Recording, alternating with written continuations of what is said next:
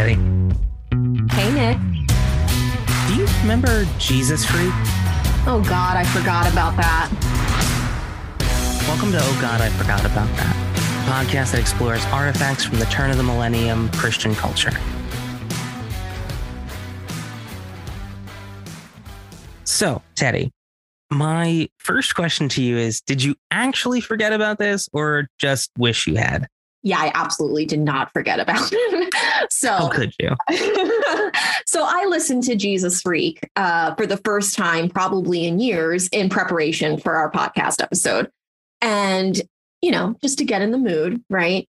And I was sort of surprised to discover that I knew every single word of the song. Every damn word. And I say surprised for a few reasons. First, because just in terms of timeline, it's been a while since I've heard it. It's a relatively older song. What is it, 95? 1995. 1995. Okay. So I probably heard it primarily from about 95 to 2005 because I went to college in 08. So I heard it during that decade. It's a little bit older. I haven't listened to it probably in a really long time. But I was also surprised because, like, lyrically, it's really, really packed with so many words. So much. So much. And, you know, on one hand, it's like I'll hear a worship song or a praise song come on the radio and immediately know all the words and can like fall right into the chorus with ease. But this song is not a traditional worship song. It's not even a traditional, really contemporary, you know, sort of music song of the time. It's really different. And lyrically, it's so packed. And the majority of it, I remembered. It rolled right off the tongue, which I think probably really speaks to its significance and lasting impact. Absolutely. I felt exactly the same way coming back to it. My time in Christian culture heavily extended into my college years. So I was actively listening to this up through probably about 2010 thereabouts. But still, I haven't listened to this song in years. This was my kind of music. I lived in like the Christian rock scene in high school and college. So the thing that they're doing here was my thing. And like you said, once I re-listened to it, it was like I had never like taken a break from it. I was right back in it. The rest of the album, not so much. Although I do remember them like, oh yeah, that melody, that's where that melody that gets stuck in my head every now and then comes from, or something like that. Well, that song was not only, you know, the biggest song of that album, but it was also top of the charts consistently, I think, for a couple years across all Christian music. So absolutely, you heard it a hell of a lot. You did, all the time, everywhere. And it was one of those things that reached a level of mainstream success that a lot of other Christian music didn't. You know, I think we've, you know, kind of talked about the place that this occupied in our minds and in our memories. But if you had to venture a guess, just sort of going off of your own experience, what role in the Christian culture of its day do you see this song, this album playing? So when I think about this song, the emotion that, you know, kind of immediately surfaces for me is that, to be honest, it sounds kind of silly, but the song actually kind of scared me. It actually kind of freaked me out. I've been holding that one in for weeks. Okay. So it kind of freaked me out. So, you know, I was a pretty anxious kid. I feel like that's going to be a caveat on so many things I say in these episodes. I was a pretty anxious kid. So it made me, the song and the kind of the way it was represented in the church, the events that it was played at, the sermons it corresponded with, the teachings it corresponded with, you know, freaked me out. And by that, I mean, because I think it was because it was so explicitly tied to the church's, what I would argue, the church's sort of odd obsession at the time with a kind of martyr complex. So the song so often coincided with conversations about what would you sacrifice for Christ? How far would you go I mean, the song literally references someone's head getting chopped off, right? Right. So it was sometimes as kind of modest as, oh, would you stand up to someone at school? A kid who you thought was cool, would you stand up to that person at school? But it could go all the way to conversations about, if someone stormed into your house and held a gun to your head, would you say, you still love Christ, right? And this was so popular during that time. That rhetoric was so popular. And I see Jesus Freak as a phenomenon like that was really rooted in that phenomenon. Either, and maybe, you can talk a little bit more about this, whether or not it just coincided, whether it sparked, whether it reinforced it, I'm not sure. But all I know is that I was really fundamentally terrified as a kid of this idea, always secretly doubting, like, would I actually, if it was asked of me, would I be a martyr? Yeah. An absurd thing for a 13-year-old, but nonetheless on my mind constantly. And Jesus Freak just totally, brought those questions to the surface. Yeah, for sure. For sure. I think that it occupies a similar space in my memory. Surprise, surprise. I too was an anxious kid. And I think, one thing that's like of note is 1995 is the same year that the first Left Behind book came out. Oh, interesting. So, without getting into too many of all these things we're talking about, the anxieties about the world ending, about the apocalypse, the second coming, all of these anxieties were sort of tied together with that martyrdom. Mm-hmm. And I think youth culture around the time really latched onto that. We'll get to sort of some of the reasons why I think that was. But also, for me, this was less of a trigger than it was something that like reinforced the thing, if that makes sense. Right. So less being a fear and more normalizing.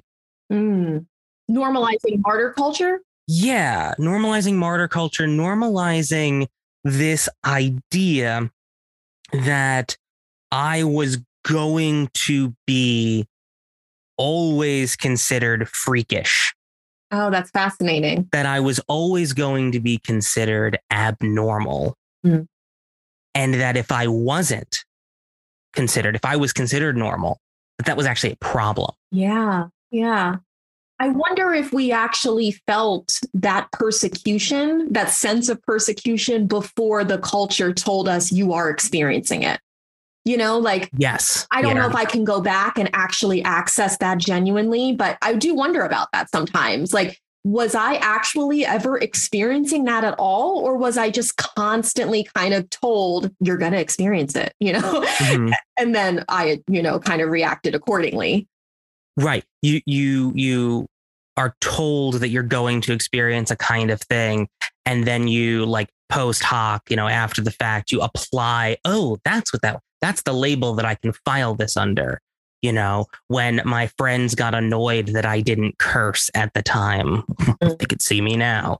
That was persecution, right? I filed that away under I'm a freak. That's what it is, and that's a good thing. When my friends got annoyed that I turned every opportunity into a witnessing moment, it was good. They should not like you. They should consider you a freak. Right. And this sort of reinforced that. So before we get too wrapped up in more of that, let's set the stage for the historical context of this song. So Jesus Freak was the title song on the Jesus Freak album, which was released in 1995, like we said, by the band DC Talk. DC Talk is one of the most iconic bands of Christian music, particularly in the 90s. They actually have only had a shelf life of like 12 years. Wow. And in that 12 years, they actually only released 5 albums. Wow. Okay. And there's been like pressure for them to reunite, get back together. Right? I feel like at the 20th anniversary, there was a lot of pressure to, go back and on tour and all of that. And it never happened, did it? Never happened. Okay. It never happened. So that's an interesting element to all of this is these three guys, Toby McKeon, who's Toby Mac, Michael Tate, and Kevin Max. Okay. These three guys met in college very inorganically. So Toby Mac and Michael Tate met during a school event where Toby heard Michael sing, and after the event came up and said, "Hey, you're really talented. Want to do something together?" And Michael Tate was like, "I can. I'm going on tour to a bunch of churches over the summer." And like Toby Mac, he basically hired Toby Mac to do sound, something he said he was terrible at. And after that summer of working together on the road, they were like, okay, now let's do something together. And they heard about this. They were both seniors. They heard about a freshman who could also sing. And they just approached Kevin Max and said, "Hey, we need a third person. Do you want to be it?" And he agreed. And this is sort of how DC Talk is born. And they released their title album, their self-titled album, independently or pseudo independently in about 87, 88. Okay. Teddy, would you like to take a guess at which college these three gentlemen went to? Liberty University. You are correct. Yep. That was a hard one. It was very difficult. Yeah, they all went to Liberty. And so they sort of had this, again, like I said, it's a very inorganic thing. They're not like three buddies who got together and said, "Let's start a band." They just they wrote Jesus Freak while at Liberty University. They did not write Jesus Freak while at Liberty University. Okay. They all graduated by the time their second album came out, which was New Thang. NUTHANG. Okay. New Thang. I remember that.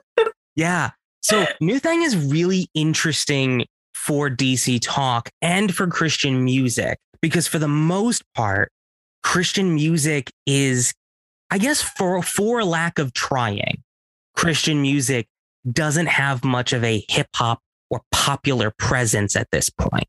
The closest thing we get to like a pop presence is some gospel music that's doing more modern things. Okay. And this is going to sound very strange, but some of the things that Michael W. Smith and Amy Grant are doing. What? So we can talk more in depth about Amy Grant. So we're just going to take a quick aside to discuss Amy Grant because it's hard not to mention, Amy Grant in a conversation about 90s Christian music, to be fair, Well, the interesting thing is that she reaches sort of her height, the height of her controversy, the height of her like fame in the late 80s. Okay. And it's so weird for me to say that Amy Grant was controversial. What world do people live in that Amy Grant is controversial? I kind of love that, actually. Like, it's amazing. She was the subversive one. Yeah. Well, I think that goes to show you the climate of Christian culture that DC Talk is walking into. So how would you describe that climate that they're walking into? That's a great question. So let me do it this way. Jesus Freak is a phrase that came out of the 1960s. Okay. The phrase was originally a pejorative or a derogatory term for Christians. Okay. In a climate of, peace and love and hippies and all that stuff, Christians were freaks. Even in all of that, it was quite strange. So this was primarily coming from the quote secular world, directed toward Christians in a like derogatory way. Okay. Yeah. And a lot of the interesting dynamics of the Jesus Freak movement or the Jesus movement of the time was that folks who were using drug culture and hippie culture to sort of find meaning and find substance were deterred from Christianity at first. But then Christianity realized that these are a bunch of people who are desperate for some kind of meaning. And it's really interesting to hear how that word desperate is used actively by Christians at the time. Yes. Right. Yeah. Like I was listening to folks like Greg Laurie, who's a really interesting expert in Jesus movement music. And he talks about how he and other like early Jesus bands were desperate for meaning, desperate to understand God. And then they found Jesus. And then their language, you can see it on their faces. You can hear it in their language, switches when they start talking about Jesus. It's, oh, then I was saved. Then I found this thing that gave me that. It was called sort of colloquially the Crystal Cathedral in Southern California. It was Calvary Church. They were the first to accept like people wearing jeans and no shoes and long hair, like on that level, like just the clothing and the hair, like not being cleanly shaven or having long hair as a man or short hair as a woman. You know, they were the first to accept folks like that. And so it became this sort of boon for hippies turning Christian. I see. And so you have this idea of freakishness coming from two sides now. There's the establishment of the church that's saying these hippies, these weird people who are becoming Christians are freakish versions of Christians. And then you have everyone who's sort of embracing mainstream hippie culture, mainstream, hegemonic culture. They are calling these people freaks as well for other reasons. So there's freaks coming kind of from both sides. Okay. This language is not a coincidence. Absolutely not. And in fact, DC Talk received a lot of props from the early movers and shakers of the Jesus music. That's what that music in the 60s and 70s was called. Who were like, wow, this thing was used as a weapon against us and you're redeeming it. You're reclaiming it. So the mainstays of what became Christian contemporary Christian music, lauded what DC Talk was doing. Okay. That's the start. That's the 70s. Then you get to the 80s with Amy Grant and Michael W. Smith. Amy Grant was initially, someone described her as the perfect picture of what Christians expected a woman to be. Yeah, for sure. She was talented. She was attractive, but she was soft-spoken. She didn't dress like she was attractive. She just came up, was quietly powerful and moved away. Right. Thin, white. I mean, it's demure. Yeah. It's just perfect. She was perfect. She was absolutely perfect. And so a lot of her early music is just fitting exactly what that mold is. Where her controversy comes in is it's the 80s, man. Like she got up and she dressed with this leotard, like 80s leotard thing with a suit jacket over it and danced on stage. Hot. And then I like it. Yeah. I mean, she looked like a true 80s icon. Can we just share that yesterday when you were watching the documentary about Christian music history, I just watched the trailer and immediately texted you, why is Amy Grant hot? She's beautiful. And she has that. I don't know. It's incredible. Like she is. And Michael W. Smith too. Like he joins Amy Grant. His music isn't as controversial. Of course, he's a white man. So, his embracing of popular music isn't as controversial. Mm-hmm. Whereas, Amy Grant has a hit that kind of crosses over into the mainstream world. Right. And she gets sort of applause and cheers from the Christian music scene. But again, the establishment church looks at her as not promoting the gospel above herself. Right, because didn't she sing like also a couple love songs and even like dare to sing like a Christmas song like Jingle Bells or something that didn't have like Christ in it? Like Yeah. there was some going into the quote secular music industry. Yeah, her big song in the 80s that started this lashback was Baby Baby. Yeah. Yeah. Okay. Which again, like my brain, this is me being a little younger. My brain immediately goes to Justin Bieber and my sister playing that song nonstop. But originally it was Amy. Sacrilegious. Yeah. It's Amy's. But yeah, so that's the start of this controversy. So that's what the 80s looks like. So by the time we get to DC Talk in the late 80s, early 90s, they are they're two white guys and a black guy. So they're this mixed band. Young. Very young. They're all in their early 20s when they start to hit real success. And they sort of tap into this nascent market of Christian hip hop. I remember when I was young, my dad's favorite, and it's still his favorite musician, but when I was young, my dad's favorite musician was Stephen Curtis Chapman. Oh, okay. And another huge name from 90s Christian music. But on one of his big albums, DC Talk did a song with him. Really? Yes. So if you ever really want to like experience something strange, go listen to Stephen Curtis Chapman's song "Got to Be True." Okay. The letter B. Okay. Number 2. Okay. Got to be true. Okay. And it's TRU. And it's all I'll link that in the show notes. Or just Kevin or just Michael Tate. It was all of DC Talk. Oh, interesting. All of DC Talk.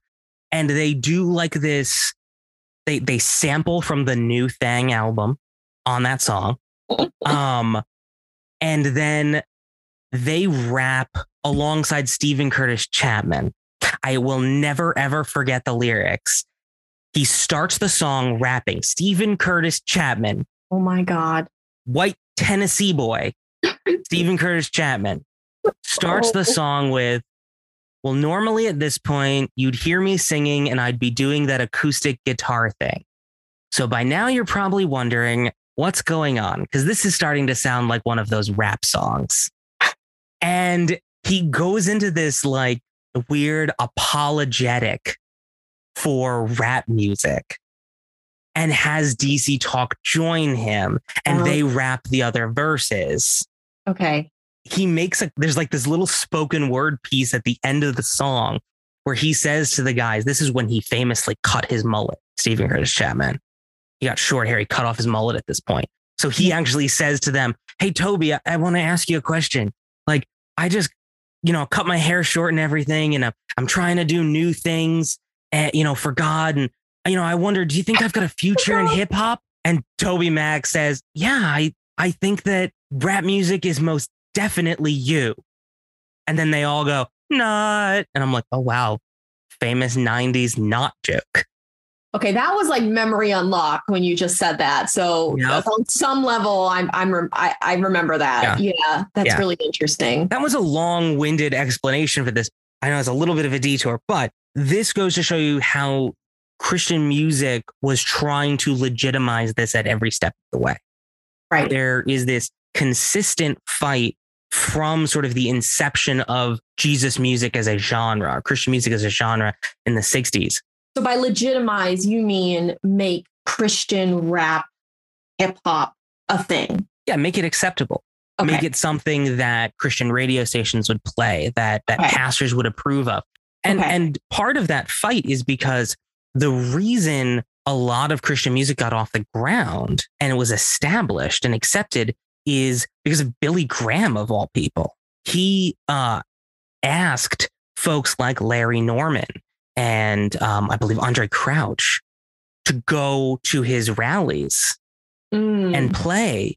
And because Billy Graham was who he was, it was like, okay, well, we can't fight against Billy Graham's acceptance. So now we have to accept this thing as well. Yeah.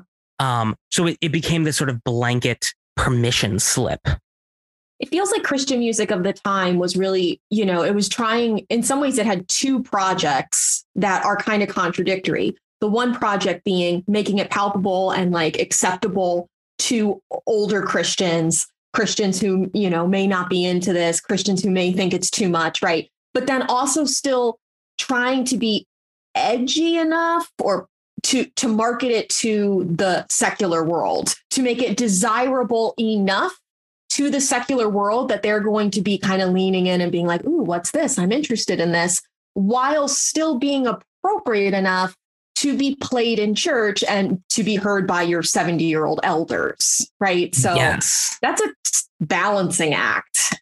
Yeah. So let me ask you about your high school listening habits. Did you find that the balancing act was successful enough for you? Was that something that you saw as valuable, or was it more or less just valuable enough as Christian music? Let me give you my answer to that so you can understand what I'm asking here. I didn't have a ton of non-Christian friends from being homeschooled. But by the time I started making friends with neighborhood kids who weren't Christians, and my friends started to go to public school and making friends that weren't Christians, the idea of a band that would appeal to my non-Christian friends while giving them the Jesus message was really important to me. Mm. What was kind of more important on a personal level, it's like on a social level, that crossover was important. On a personal level, I just wanted to enjoy my genre of music. Yeah. And I wasn't always able to do that. I remember I wanted to go see Relient K in concert, but I wasn't allowed to because they were playing with Simple Plan and Good Charlotte. And those were unacceptable bands. Right. Of course. Yeah. So to that end, how do you feel that Christian music filled that role? I think that I have a very similar story, probably just with different genres. So I was like a millennial girl, and everybody was listening to the boy bands, Christina Aguilera, Britney Spears, Spice Girls. And I was so drawn to these things. They were all pretty, colorful, fun. Mm-hmm. I wanted to be able to listen to them. And although I don't even think my parents in particular, like really enforced a, no Britney Spears type of thing, there was so much pressure in the church to resist the world's, sort of music, world's films, whatever. So when Christian music kind of offered me an alternative with, I'm thinking of names, like Zoe Girl or Rachel Lampa or Stacey Rico or, they were doing the same thing, that a lot of these worldly bands were, but they were talking about Jesus. It really was a sort of permission slip to indulge in the things that were appealing to me, while ridding myself of the guilt. Now, I will say there was some rhetoric amongst like older folks in my church about how that in and of itself was a problem, that the church shouldn't be trying to duplicate what the world is offering, that like be separate from them, right? The not of this world means actually complete rejection. There's no need to remake what the world is offering. So I sensed some pushback there from some of my mentors in the church, not so much with the poppy people, but it actually did surface with Jesus Freak. There's no need to use this language. We don't need to be engaging, with that sort of like rhetoric and grunge sound and edgy stuff. We don't need to be doing what the world's doing because our stuff can stand on its own because Christ is good enough, So there was actually, I don't know if this is true in your church, but there was, to the same extent that there was like celebration of the song, there was a little bit of pushback occasionally about the phrase freak, about the references to the tattoos in the song, which maybe we can get into that. I'm pretty sure also their concert series was like the Freak Show. I think they called it the Freak Show. And I remember, and I remember some people in my church like just taking issue with that language. So again, there's that balancing act of, it was always a risk, I think, for Christian music to do what it was trying to do. On one hand, it had potential to bring in the people who wanted to make peace with the things the world was offering and to enjoy those things within a sort of language and style that felt still acceptable to them. But also it still kind of challenged this idea that the church need not engage with the world at all. Really well put. I like the language of the permission slip and also, that in the world, but not of it. Right. That's the phrase I was looking for. Thank you. Yeah. Yeah. That's sort of the thought terminating cliche for this sector, right? For this issue. It was how much of what the world has or does is being in it versus of it. Hey, when does reappropriating or reclaiming actually just become conformity, which is what Christ told us not to do? Right. Absolutely. And that's particularly relevant to Jesus Freak, like the album and the song, because it toes this line. It marks this theme of non-conformity as an imperative to the Jesus follower. Right. So we're going to get into reading closely the song. I want to just make one last comment about sort of the industry of Christian music. And that is that after DC Talk, after they break up, because what ends up happening to them is they are just three individuals. Kevin Max said, we were three individuals performing on stage together, not a band, not a group. Toby and Michael fought constantly. And that tracks. Yeah. And so they decided they were going to take a hiatus because they needed to do their own things. That hiatus has lasted, 25 years at this point almost. Right. Are all three of them still producing music? Do you know? They are all producing music still. Okay. Individually. Sort of. Michael Tate is with Newsboys. That's so weird. Michael Tate is it's his, he's very responsible for Newsboys. Wow, I missed that. Okay, interesting. Yeah. Is Peter Fuller still in Newsboys? Do you know? The bald guy? I don't know off the top of my head, actually. Wow, it's Michael Tate's now. Okay, you learn something new every day. Okay. Yeah, it's Michael Tate's now. Toby Mac has done a lot of producing on his own. He sort of refashioned himself as I don't know. I always thought of him as the Christian Eminem because he's a white dude doing hip hop and he's really influential in the genre. It's weird. But he does a lot of that kind of thing. And then Kevin Max he actually was part of Audio Adrenaline for a while. I knew that. Yeah. I didn't know that. I didn't listen to Audio Adrenaline that much. Okay. So they went on to do individual work, but then also two of the three joined different bands. Yeah. Well, Kevin Max also did he published books of poetry and did some solo music. And so he went sort of I was going to get one of his poems to read, but I couldn't find one fast enough. Probably for the best. Anyway, so he went sort of that direction. He also interestingly said that he wanted his music to be a place for Christians and for Buddhists to come and think about God, which is really interesting. Yeah. Okay. But so after the DC Talk breakup, Christian music in the early aughts sort of became an establishment in and of itself, and bands sort of stopped trying to do the crossover thing as strongly and just became, I'm a Christian band. That's just what it is. There's enough of an institution. There's enough of an industry. Okay. So that we can market and be Christian music. There was that before for sure. But the industry of Christian music exponentially took off after DC Talk. Okay, so you see this time as an era where individual artists started to become part of something bigger that is the CC, the Christian music industry, right? So I'm assuming this is around the same time, maybe we start getting more Christian radio stations, Christian music magazines, right? Where we can actually start to talk about this thing more holistically rather than just Amy Grant, Yeah. Yeah. Yes, absolutely. One thing I will say is that CCM magazine, the Contemporary Christian Music magazine, began in the 70s. Oh, weirdly, I didn't know that. Okay. It was under a different name, I think, but at any rate, 3 pages long. Right.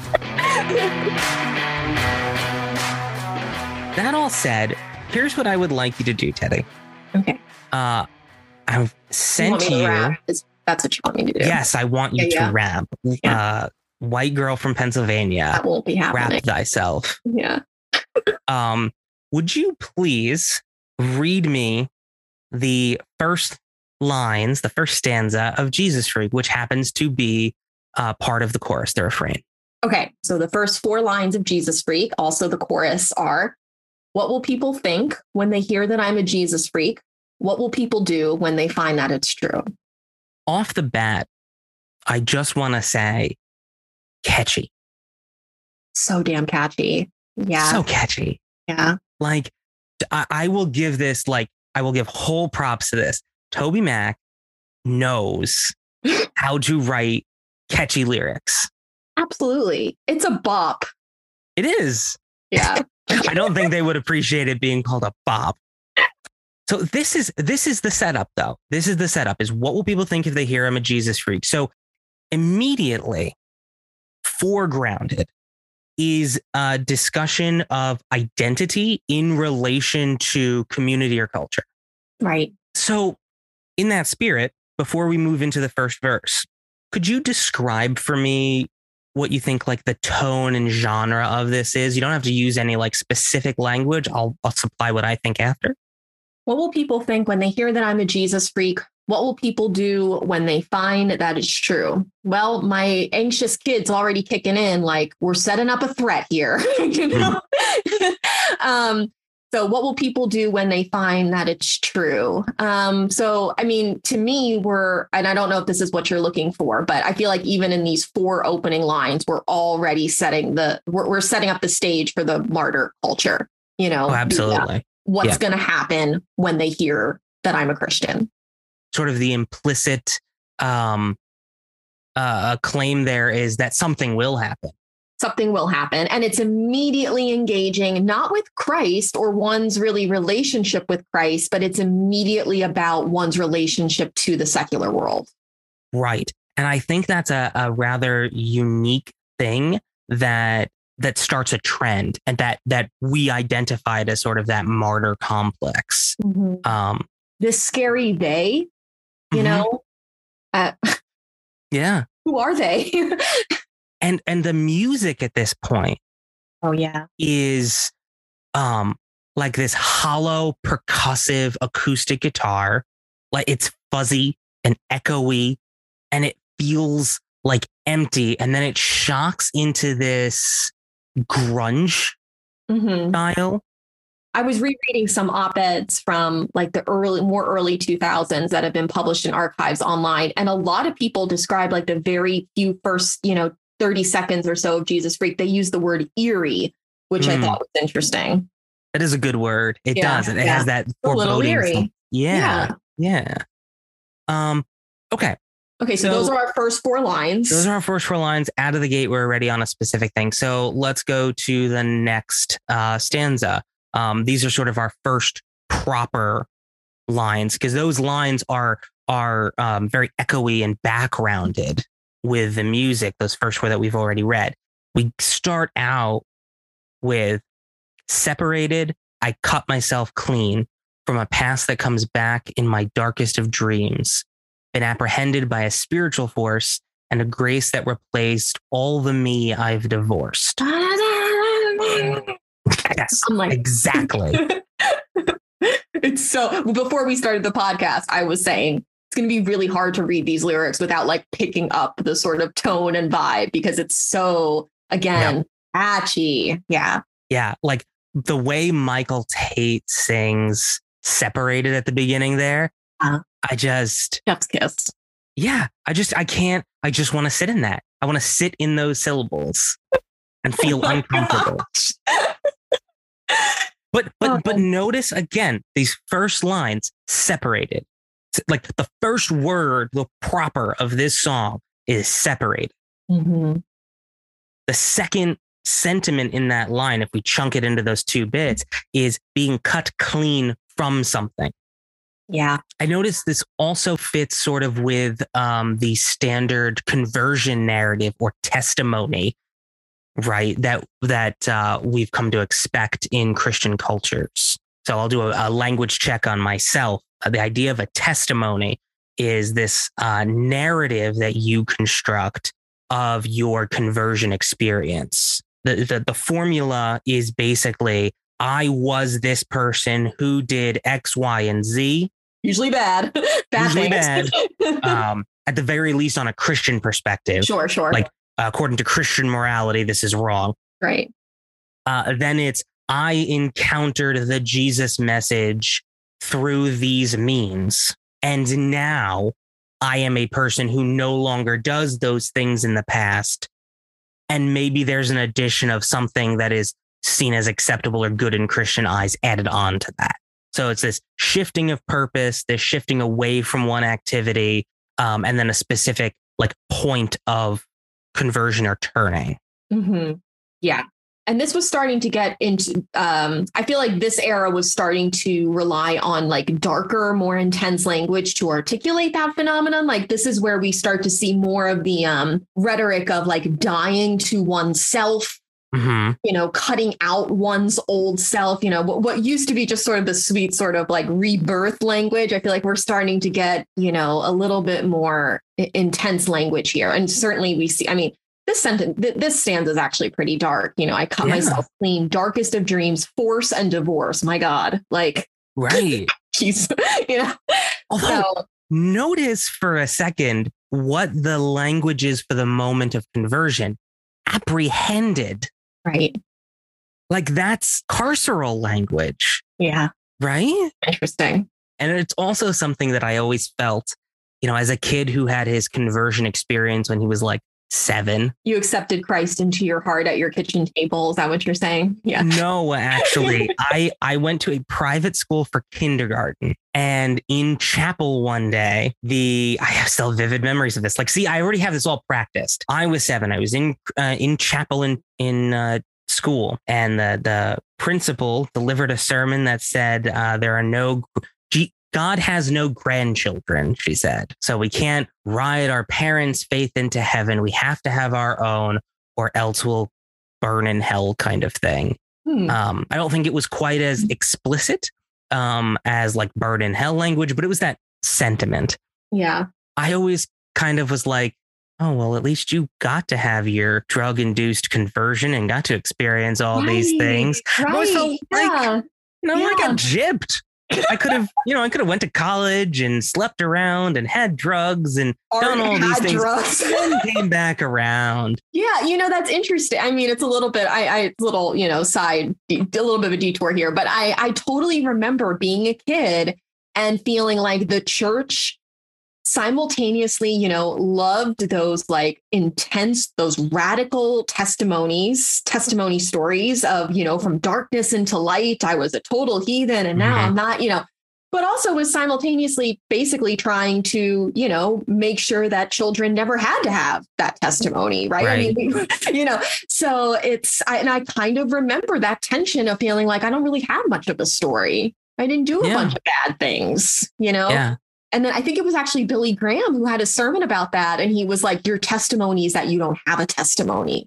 Like super powerful, right? It was like, your testimony is that you've always been a believer. And that's amazing in and of itself. Don't worry about the drugs, Nick, Now I have to tell Dad that I know where he got that when I told him those things. Oh, yeah.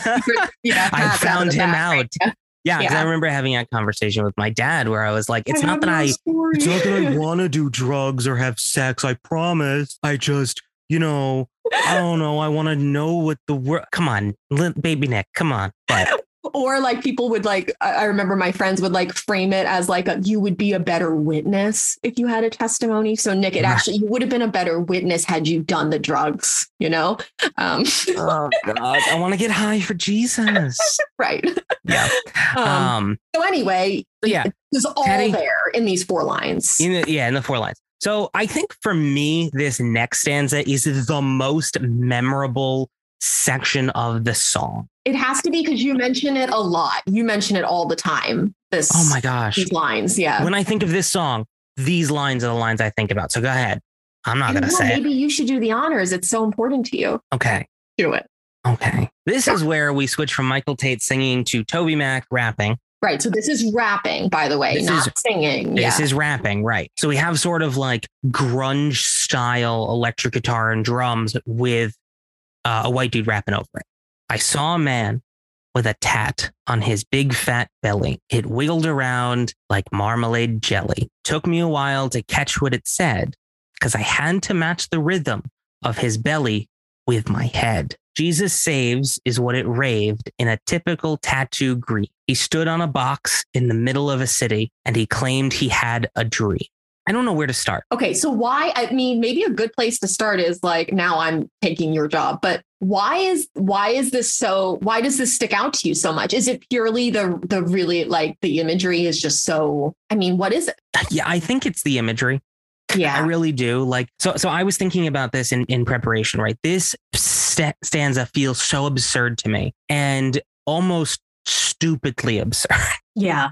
Because of the lyrics. But then like I went back and I looked at like Nirvana's lyrics. Oh. And because I really like Cobain as a lyricist. Yeah. But his stuff is kind of just as like one of the most like I would put this song, Jesus Freak, in the grunge adjacent genre. Agreed. It feels that way. They move from hip hop to kind of like a grunge core style thing. Sure. So I Nirvana was the pan over. But in like the most iconic grunge song of all time, Smells Like Teen Spirit, Cobain writes the lyrics, an albino, a mulatto, a mosquito, my libido. My God. So on some level, this feels like, because I'm sitting there thinking like, oh, this is what you get when you can't just say what you want to say. Right. You know, like on some level, I think that like, you know, and Newsboys does this all the time too. They write about these absurd things with really odd imagery, which isn't always bad. It just doesn't feel right. It feels something wrong about it. But by the same token, there is a level of absurdity in grunge core music, grunge and grunge core music. So that really sticks it out.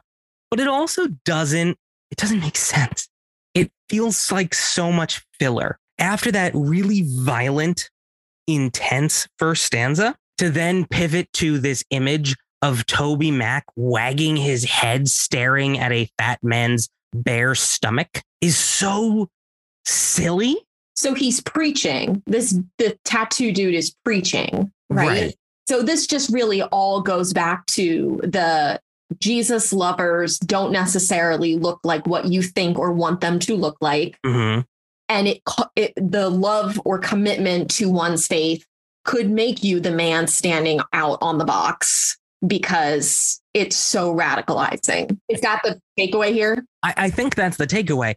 The language, and he claimed he had a dream, is a little odd to me. Yes. Like, thank you. It evokes like Martin Luther King Jr. vibes. Yeah. And also just feel like the phrase dream, it doesn't feel scriptural. It doesn't feel like even like it doesn't feel like Christian rhetoric of the time. I'm not sure we even know what that dream is. It feels much more, I mean, Jesus saves is what he's preaching, right? It feels more like a conviction or a truth or, you know, something. Mm-hmm. The word dream always struck me as odd. And I don't know if it's just a rhyming dilemma or I think that it's a rhyming dilemma. Okay. I think that he put himself into a corner, painted himself into a corner and just stuck really with boxed himself in. We need a lot of rim shot in this podcast. Right. No, he did. He boxed himself into a corner because I've heard songs that like evoke a dream or like a psychological surreal state. And then what follows is in that state, right? Like it's supposed to evoke the dream. And then the next lines are describing the dream. Right. And there's nothing like that happens. Because we skip back to the what will people think lines. Right. Yeah. So I don't understand what this dream is supposed to be. And you're right. My mind immediately went to MLK. Yeah. I want to put a pin in that and come back to it when we talk about the music video. Okay. But I think that's really weird.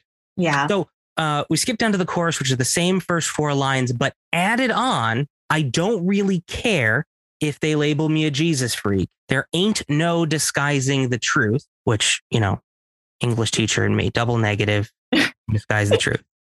Ain't no disguising the truth. No, I ain't into hiding the truth, which has like he doth protest a little too much there. Also, there are double negatives in all three of those lines. Yeah. No, I ain't no, ain't no. So what do we think when we come back to this chorus now? I don't know. The same repeated. What will people think when they hear that I'm a Jesus freak? What will people do when they find that it's true? I don't really care if they label me. That's where you get your lady doth protesteth, right? Like, right. Yeah. Okay, how much? I don't really care, but you care a little. You don't really care, but you care a little. Right. You care a little. You care a little. Yeah. But no, I mean, and again, this is sort of that consequential, like there's that eerie foreboding in the first time we hear it. Then there's that separation. And now we get to, well, because I'm separated, I don't care. There's also like that no disguising language connected with like the shirtless man image that we both have in our head, is that idea of sincerity or bareness, right? Yeah. Like I'm going to be vulnerable and show this thing because I can't disguise what is true. And then truth is also defined as a state of being. Yeah. I mean, besides the repeated like Jesus freak phrase, it also feels like here's where we're starting to set up the pattern of the most common phrase in the song being like the word hide and hiding one's faith. And it just seems like it's really, really responding to some sort of perceived, we could talk about whether or not it's real, perceived cultural pressure that we're supposed to hide our faith, you know, that Christians have found themselves in some sort of particular moment where it was becoming supposedly less accepted to be a follower of Christ.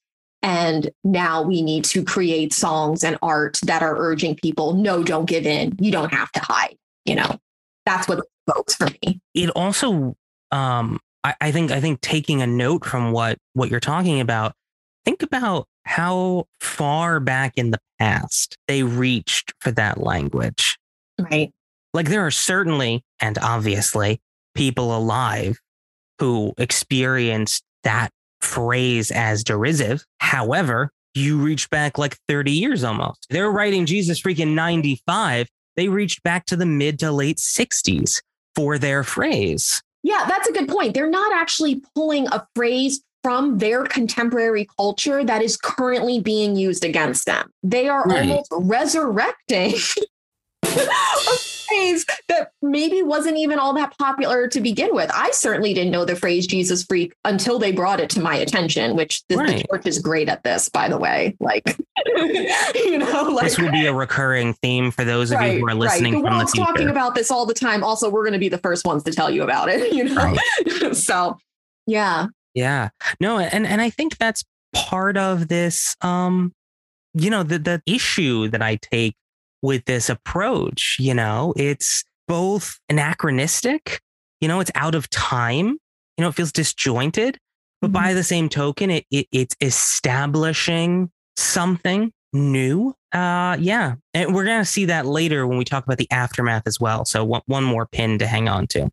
And future songs, I think, would start to actually latch on to more contemporary examples using this same rhetoric. Like we start to see songs like talking about actually Columbine. She's, you know, saying yes, you know, in shooting, you know, things that are starting to more explicitly draw on the actual era, you know.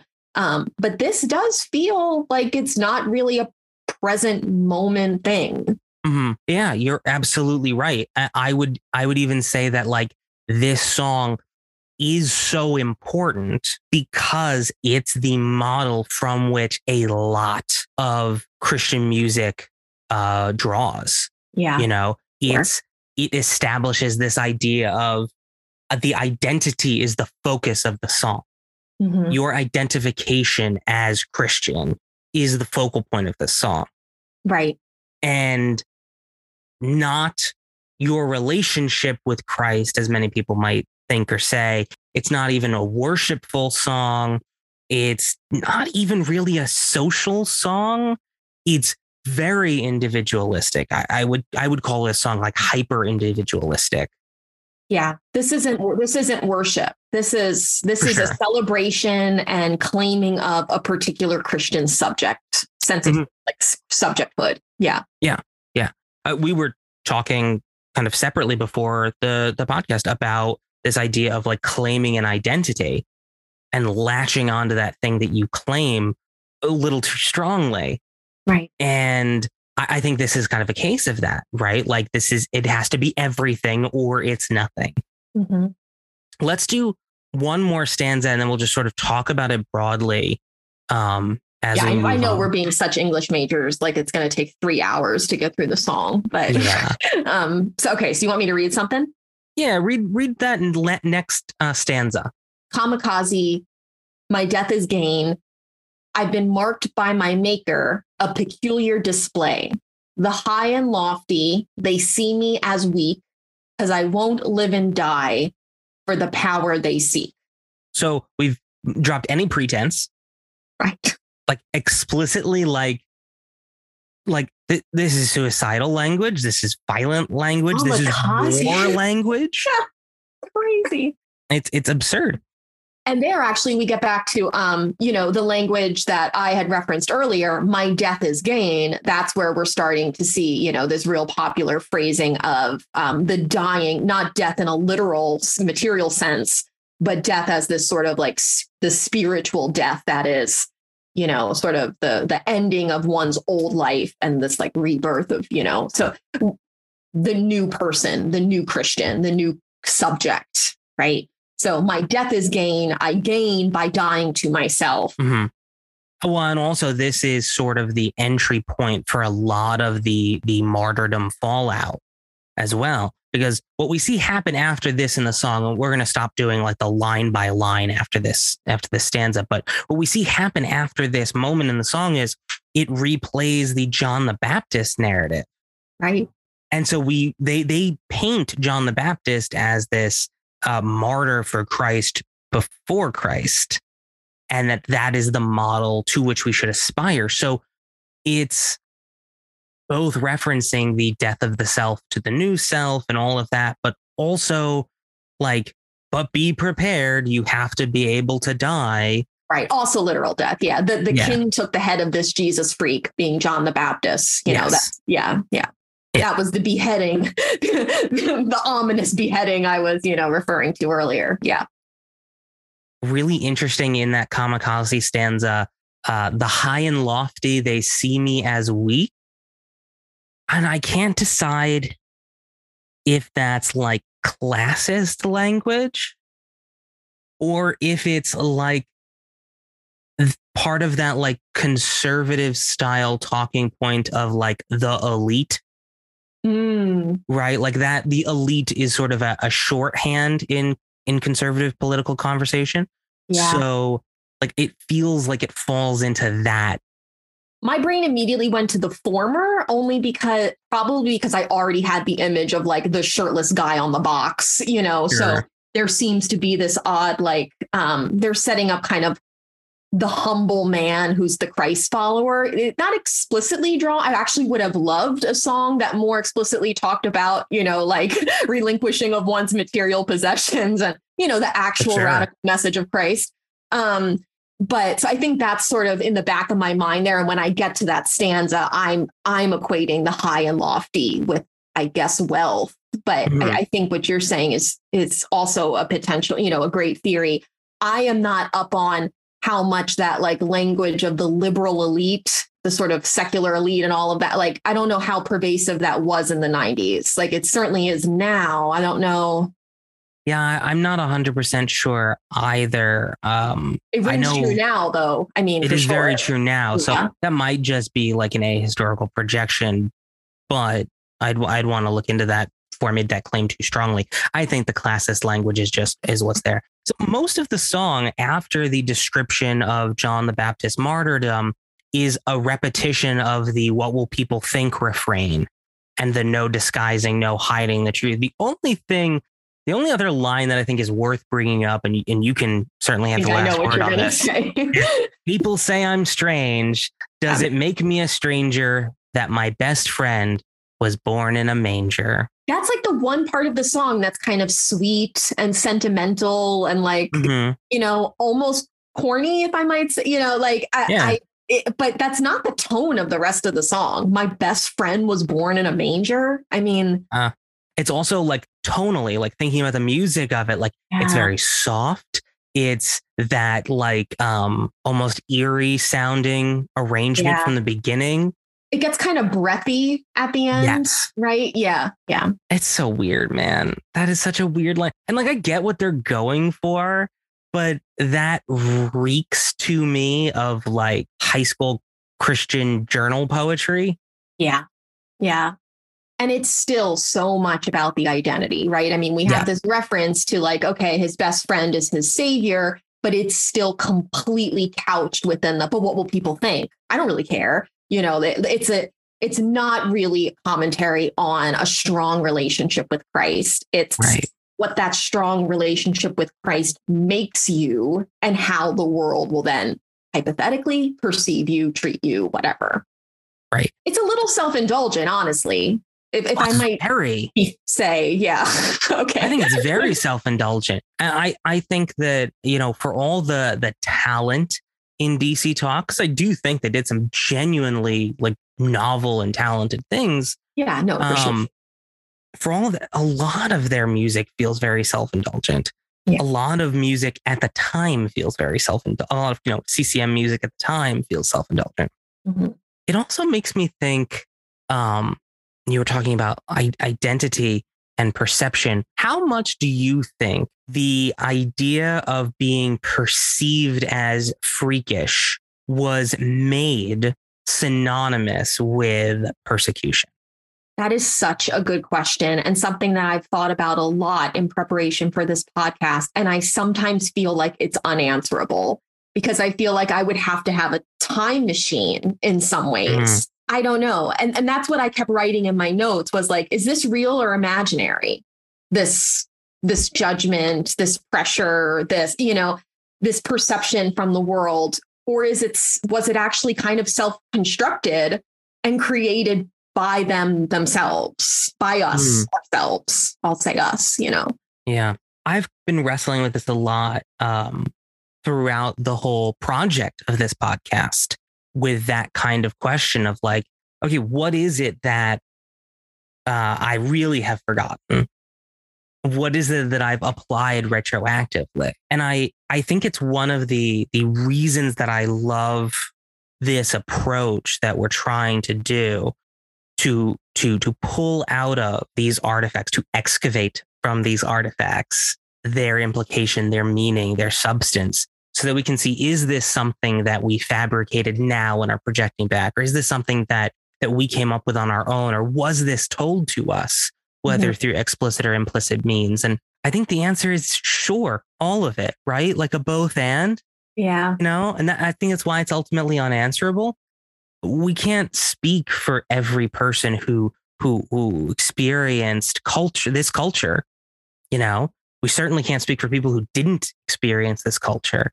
But we can look back at the things that we remember, the things that we forgot, the things that meant something to us for better or worse. And we can say, this is what they were putting out. So I had to get some of it, you know, and I think that's kind of that's at least the posture that I'm keeping. Yeah, absolutely. Absolutely. And the question of, was it real, or, you know, it's like, in some ways of course it was real. You know, we're talking about it today, right? Yeah, absolutely. I sometimes listen. I joked with you the other day that I was listening to Jesus Freak, and I texted you and said, why do I have goosebumps? You know, there is still something that is very, even if troubling or problematic, or I used the word self-indulgent earlier, still really successful about it. And something still really, really moving, because I think it taps in to a desire that a lot of people have when they have any kind of really strong belief system. It taps into this desire and need for and belief that they can sustain it, that when up against pressure, they will continue to hold on to it. It's about kind of persistence. It's about, I don't know, there's something still, I mean, I guess that's the root of patriotism too. It's this whole idea that we have something that is special enough that even if everybody tells you it's wrong, you know, you're going to fight for it. Right. Yeah. It's tapping in some way. It's really complex, but in some ways it's also tapping into like a really age old sort of thing humans love. Hmm. Well, and that's true for music, right? Like music is meant to be emotionally evocative. Mhm. It's meant to, like all good art, evoke particular feelings and sentiments and reactions in you. So a successful song is one that gets its, point across that subconsciously, viscerally, right? And I honestly, this is a good song. I Like know. I hate to say it sometimes about some of these things, and that's just me being, frustrated with, my own identity and all that. But like, it's a good song. It's Yeah. successful. There's a reason it's one of the most iconic Christian music songs of the 90s. Right. And a good song is going to reach you.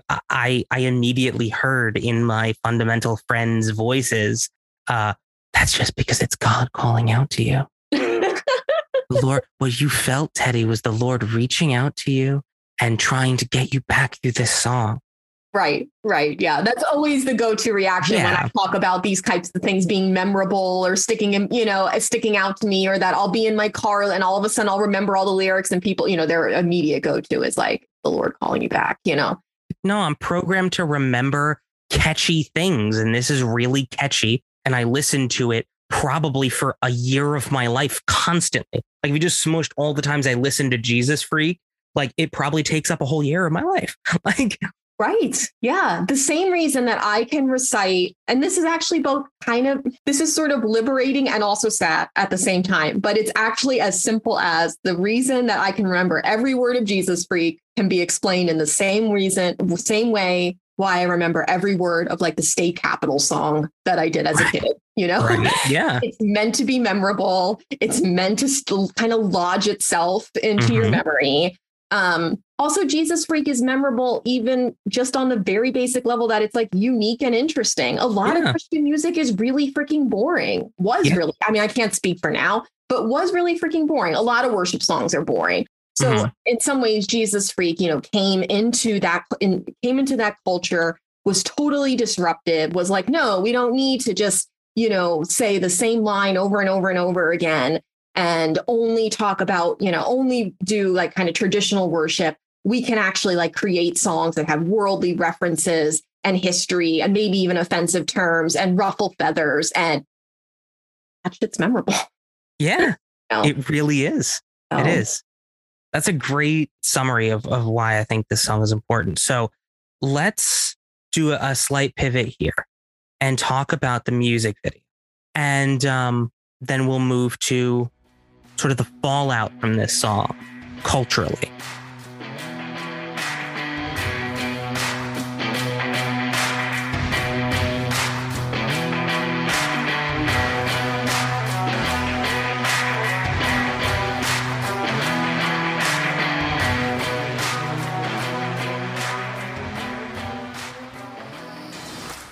Okay, so Teddy is back after just having watched that music video.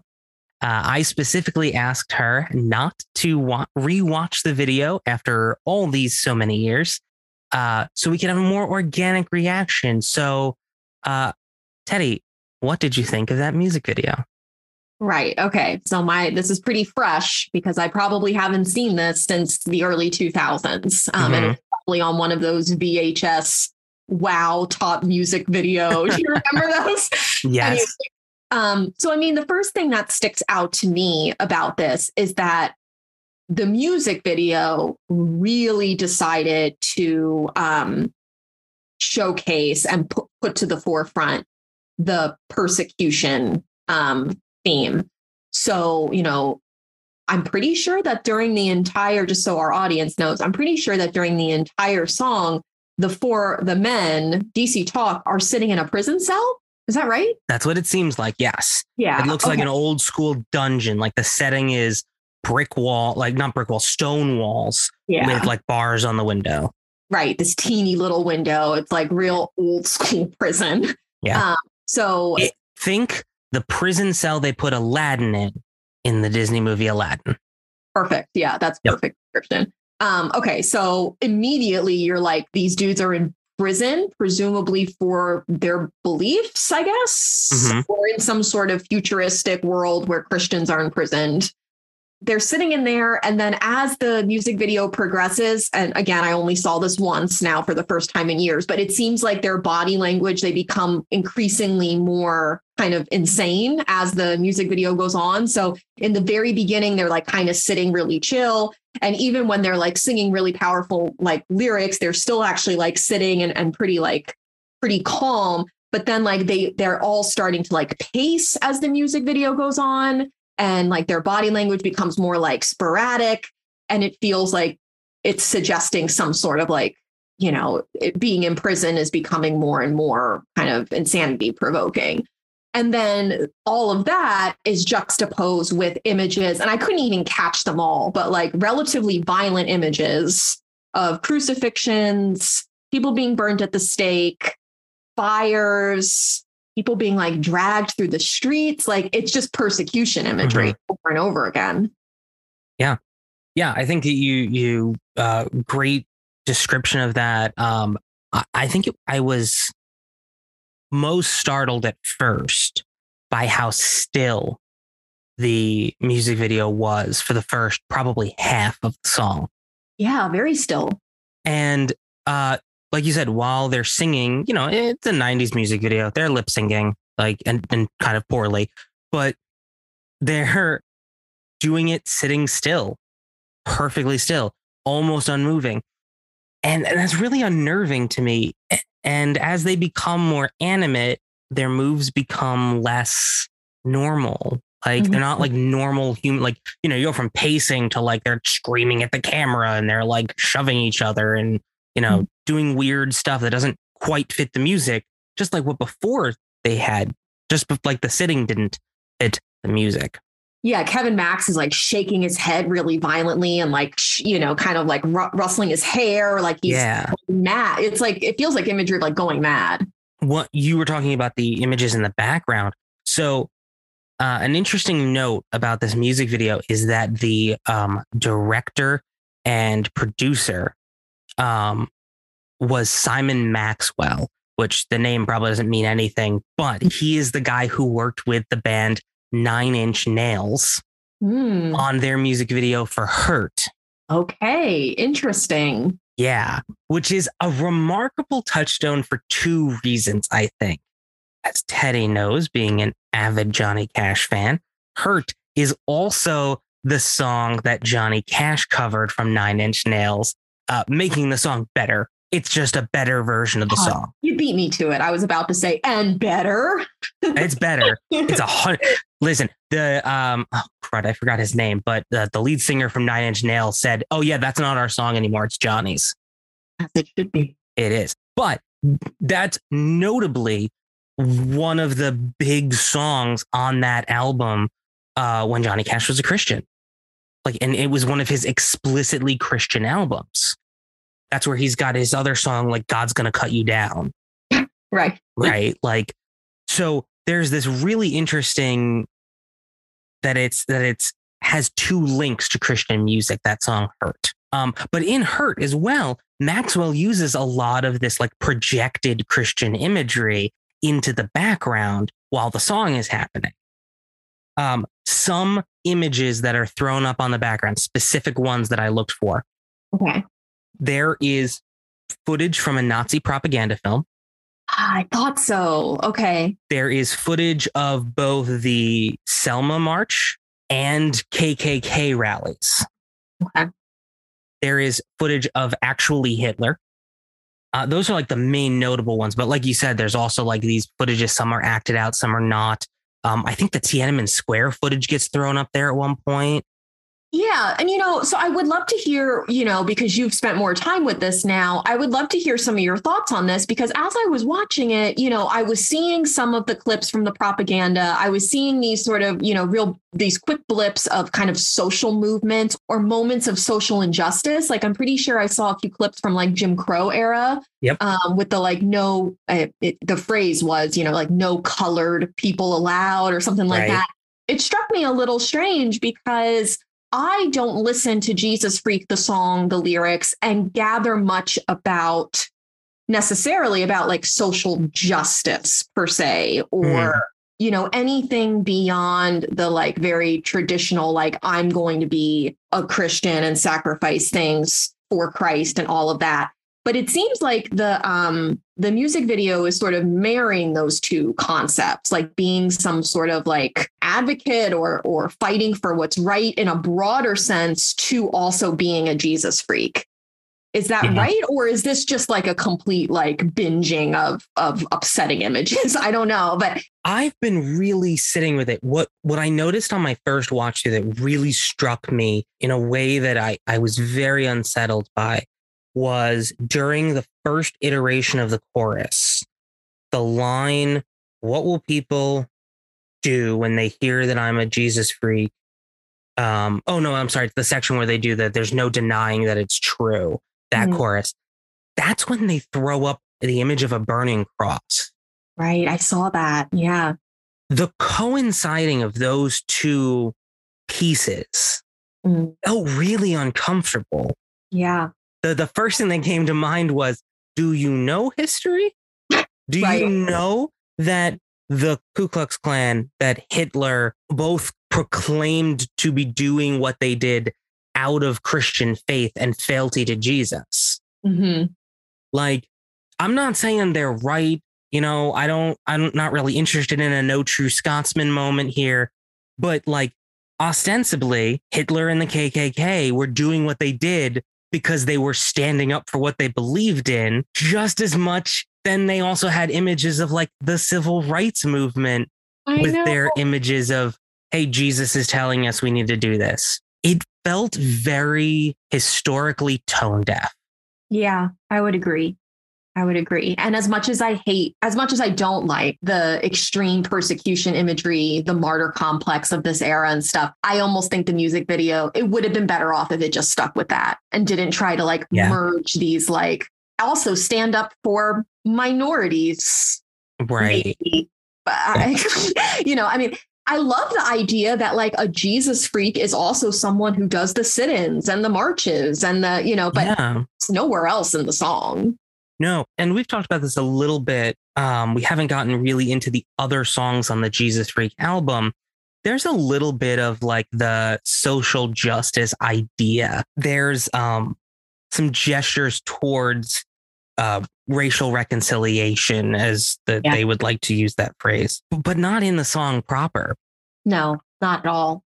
You wouldn't even really go there if the music video didn't bring it to your attention. There's this weird conflation of standing up for Christ and then presumably standing up for the, marginalized, I guess.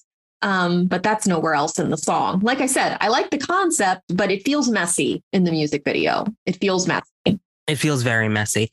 And there's some interesting things to note sort of about, the correlation between the Jesus freak movement, the Jesus movement in the 60s and 70s, and the like re-invocation in DC Talk, right? So there was this Christian music festival in Dallas called Explo 72. Okay. It was kind of like Creation Fest or any of these like contemporary ones. It happened all the time, but this year, Johnny Cash actually played this. Larry Norman played this. A lot of big names. They even got Billy Graham's approval for it. And Billy Graham came and did a sermon. So this was sort of the calcification in the 70s of like rock can be part of the Christian movement. And so I wrote this quote down. This is actually from Billy Graham's sermon. And this is why I think it's relevant. But Billy Graham said this: true faith must be applied to the social problems of our world. Today, Christian young people ought to be involved in our problems of poverty, ecology, war, racial tension, and others. So Billy Graham says that. Now, granted, that's 1972. It's like 23, 24 years removed from this song. But that's how far back we're reaching for the rhetoric of Jesus Freak. So on some level, I think there might have been an effort to echo that sentiment because that was a major message of the Jesus freaks of the 60s and 70s. But I don't think it was a successful incorporation. Like you said, I really think that a failing, if I'm being honest. Yeah. I also think something that ran through a lot of DC Talks music, and I think it's particularly on this album as well, was this sort of acknowledgement of, and I'm going to use like really sort of casual language here that would have been used at the time, like Black people and white people coming together under one God, right? Like that's sort of, and that was primarily because of the very presence of Michael Tate. It was like this, it was white and Black dudes coming together and kind of under this sharing this common message. And we have the song on that album, there's a song on the album called Colored People, where it's based, it's all about like, we're one race, we're the human race. We've got to come together. We have to we all have the same maker. We all are worshiping the same God. And that really seems to be something that they put, that was a sort of subtext, I think, to a lot of their songs. Again, it's weirdly executed here, but it is something that I feel like we could track in more than just this song, at least an acknowledgement of like difference and what that difference means or doesn't mean for Christians. Absolutely. I really think you described that well. There's sort of that sub theme on the album. There's, I think, 2 or 3 songs total that like reference this sort of thing, including that song that's called Colored People, which is really wonky and problematic. And but the music video, I watched the music video for that song as well, and it is not equally problematic as the Jesus Freak video, but it's also very clunky and just uncomfortable.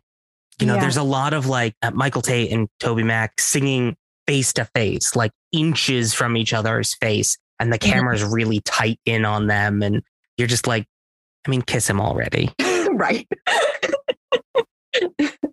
But the Jesus Freak music video, though, as much as it does reference race, it ultimately references racial strife, protest. I mean, violence. It's not really in this. I mean, on one hand, I mentioned that, but in some ways, the way race is mentioned in their other songs, it's considerably more tame and arguably even kind of cliche. Yeah. It seems like this is actually like the images they're drawing on here are really intense, but that just doesn't seem to be follow through. There absolutely isn't. The closest we get to any sort of like cohesive explanation for the music video is in an interview after the fact, quite long after the fact. Okay. TobyMac says that the song, while explicitly about expressing belief and faith in Jesus, could also be seen as, quote, a metaphor for the preservation of standing up for what you believe in, even in the midst of persecution.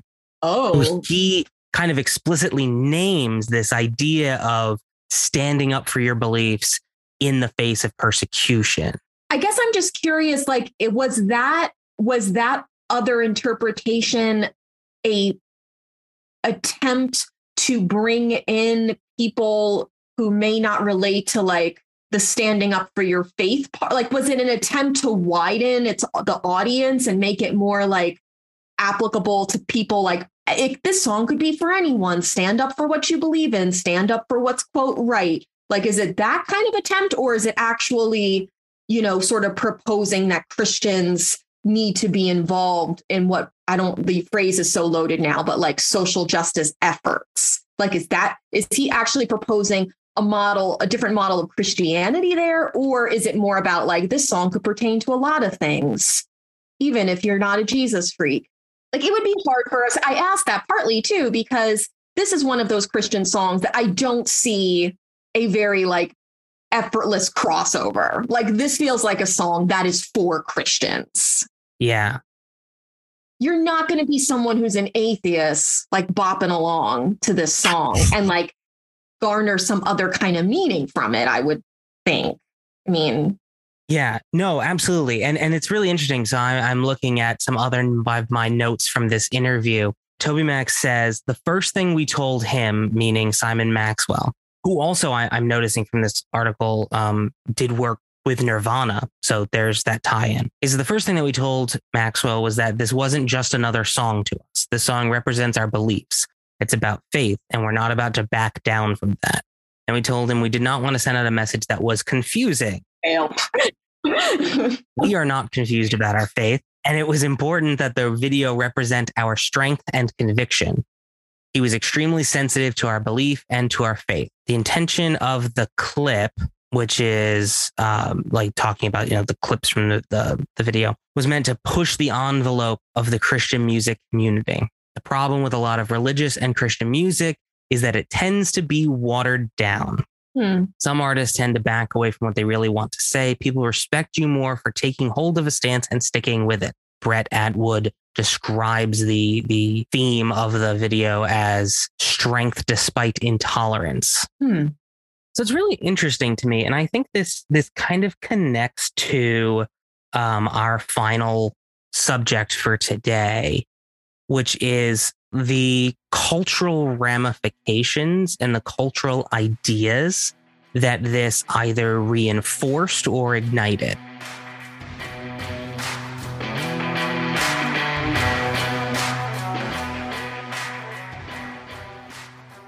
Jesus Freak as an album, as a song, like the hitness of it reinforced the already blooming persecution complex that Christians had. Through the 80s and early 90s, you had the Red Scare and the godless communists that America needed to fight against.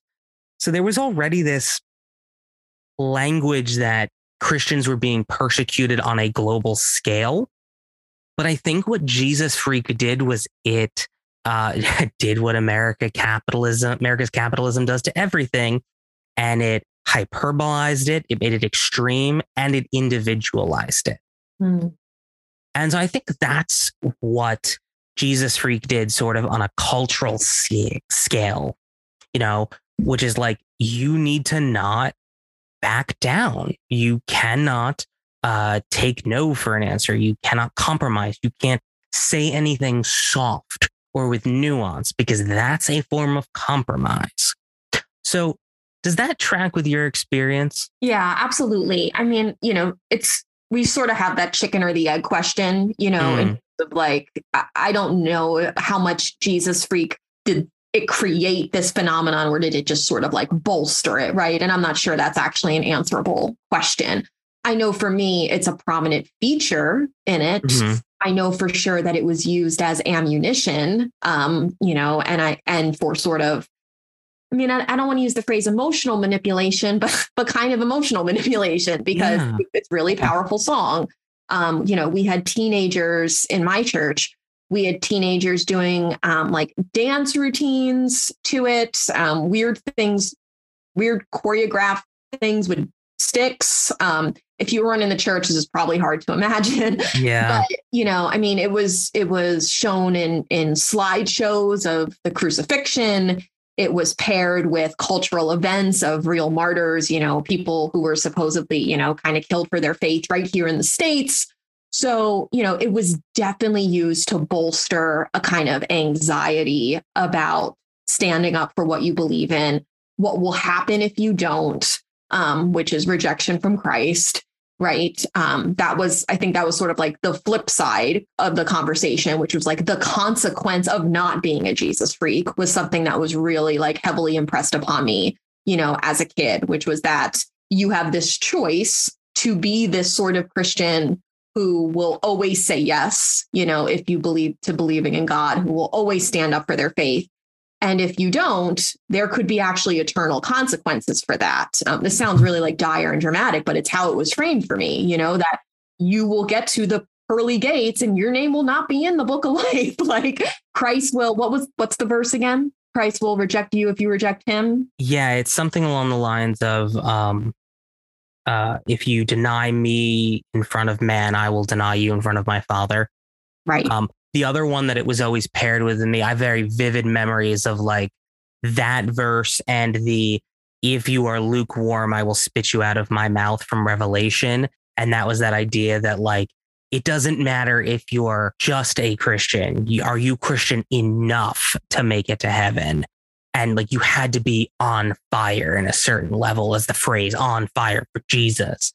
And if you weren't, you were in danger of being spat out, because if you weren't a freak about it, then you weren't any good. Right. I had such anxieties about that.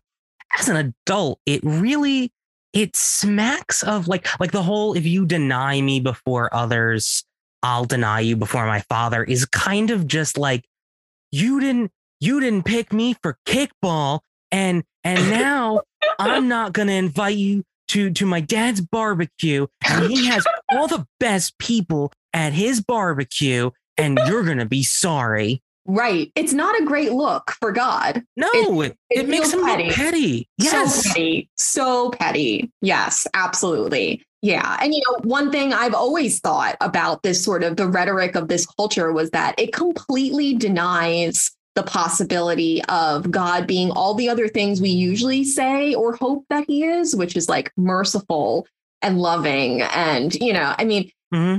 It makes him, it does set up this sort of God figure that's extremely constantly judgmental and extremely constantly petty. Like, you have to believe in me, but also you have to believe a ton, and you have to believe, nobody knows what that actually really looks like. Right.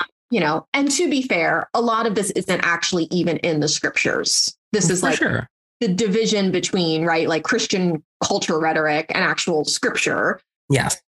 I don't even know what, some of this isn't even there, but it was nonetheless presented as truth to us. So I'm speaking about it as truth, For sure. And I want to use this as a good chance to do a language check about a word we've used once or twice already today, but it's also going to be an important key word for our podcast in the future. And that's the word manipulation. Mm. What Teddy and I are talking about, and again, correct me if I'm speaking incorrectly for you. Sure. Teddy and I are talking about, when we say manipulation, isn't malicious indoctrination so much as it is coding language in such a way as to consistently get the outcome that is desired.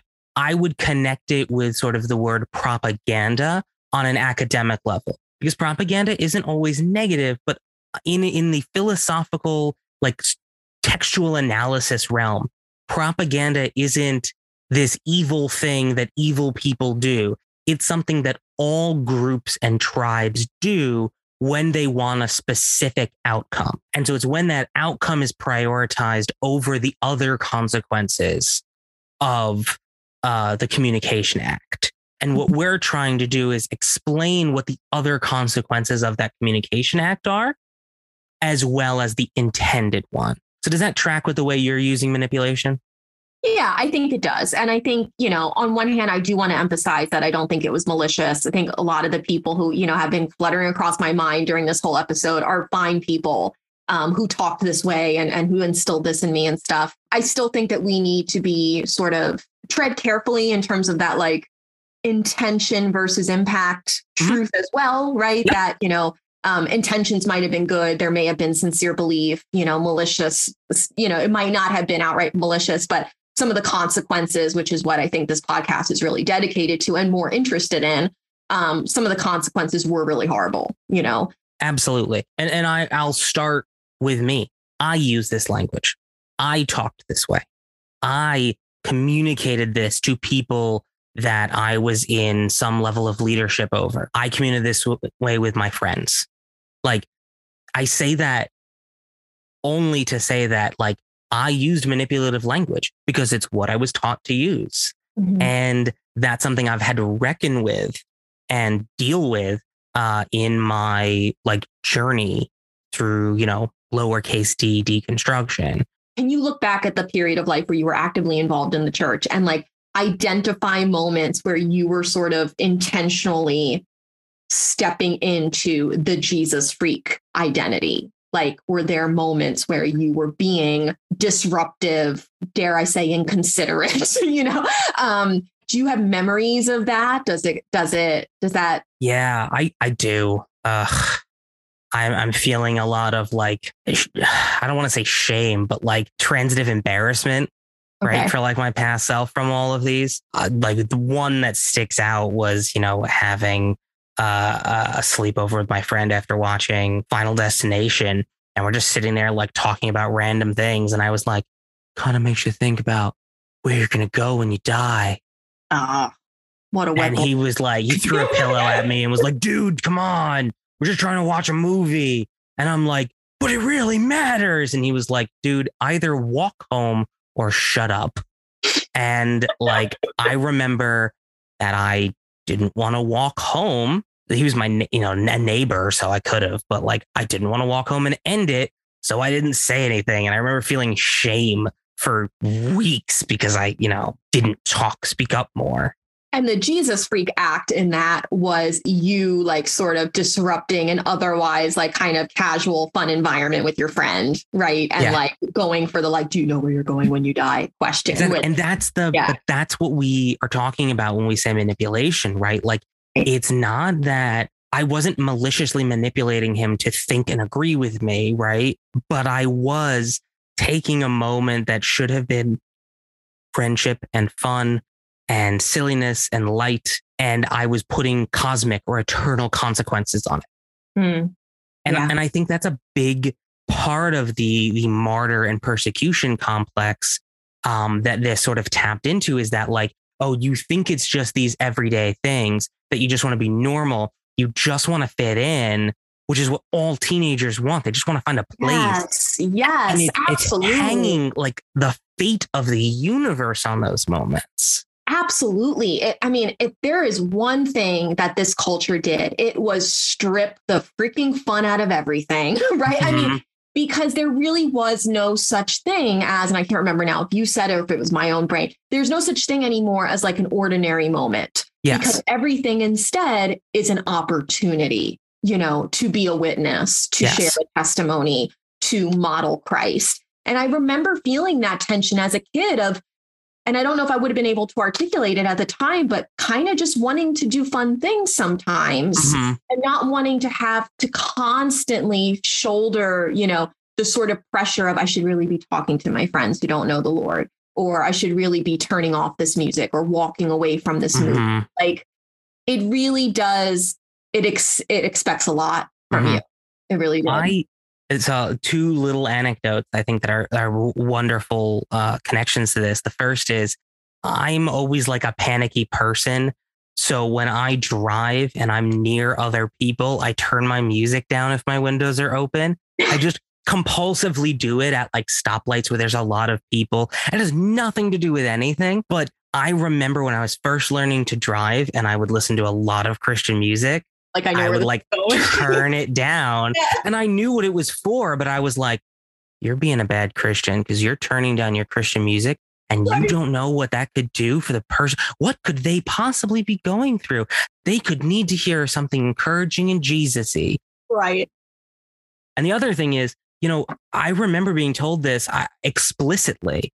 I don't remember if it was explicit for you, but my sister mentioned that, we were told that if we weren't taking every opportunity to tell our friends and our family that they were going to hell and that they needed Jesus, that we hated them. Like explicitly, we were told you must hate people if you are not telling things, if you're not telling them about Jesus, if you're not giving them a way out of hell, if you are not spending every minute you can to the end of saving their soul. Right. You hate them. I don't remember that language in particular, but I definitely remember the heavy pressure of if you truly believe that when we all die after our short little lives here on earth, that we will burn forever. If we do not believe in Christ, then why aren't you out there every single day talking to everyone? Which, to be fair, good point. That's a Penn Jillette point that he made. And a point. Penn makes the point in this atheist rant that he's going on, where he's like, how much do you have to hate people? If if you actually believe this stuff, you should be out there proselytizing every second. And Christians latched onto that as like, see, evangelism, it's important. But he was using it as this, like, if you're not doing it, that means there's a part of you that doesn't believe this. Yeah. There's a part of you that recognizes that there's a bit of absurdity to this that you're not consciously acknowledging. Right. And paradoxically now, as someone who's outside of the church, I almost, and this doesn't make any sense, but it might be because of this, I almost feel like I respect the really extreme evangelist types more than sometimes even like the peaceful, quiet Christians, because I'm like, at least you're owning it, like Yeah. you truly think I'm going to hell or someone else is going to hell. Like it would make sense. If you follow that narrative and embrace that narrative as truth, it would actually make a lot of sense for you to behave this way. For sure. For sure. And I don't mean like logical sense. I mean, no. Sense within the scope of that reality. Right? Relative to. Yeah. Yes. Relative to. Yes. Yeah. So one of the ways that this manifested in this culture, and we're not going to spend a ton of time looking at a second artifact today, but one of the ways this manifested in the culture was in 1999, DC Talk paired with the ministry group, The Voice of the Martyrs, to produce and publish a book called Jesus Freaks. And that was a book, sort of a contemporary Fox's Book of Martyrs, which was a classic, like medieval text of martyrs. I can still remember the cover of the book. Yeah. Yeah. Yeah. It had this like pseudo worn look to it. It definitely looked like a worn Bible. Like if you printed the image of a worn Bible on paper, that's what it kind of looked like. It had the band's emblem emblazed on the cover, and it had these little letters from Toby and Michael and Kevin at the front end of it. And also from the then head of the Voice of the Martyrs ministry group. And so, Teddy, in our notes, would you please look at, we're just going to look at one of these. Would you please read that first paragraph from Toby Mac? Sure. Okay. So this is very early on in the book. So it looks like it's page 6, right? Yes. Galileo, Da Vinci, William Shakespeare, Martin Luther, John the Baptist. These are the strange ones who challenged society with a different way of thinking. They were the rebels and heretics of their day. But if history is told correctly, no man has caused the worldwide stir that Jesus Christ did 2,000 years ago. So many people today portray Jesus as weak, the out-of-date artifact hanging on a church wall or in a stained glass window, hoping for a brighter day. But Jesus was a nonconformist of all time. He took the conventions of religion, tradition, and love and turned them upside down. He faced the political and religious leaders of his day and spoke truths they had never heard before. He walked in our world as the human voice of God. A few things strike me about sort of the goals of this book, coded into that just first paragraph of that letter. First of all, that second sentence feels like, an old school Apple ad, right? Think different, I mean, there's this idea that being a Christian is countercultural, which I understand where it comes from. I get it. We steeped in that kind of thinking. But by the same token, most people identify as Christian. It's essentially impossible to get elected president if you don't at least voice Christian faith.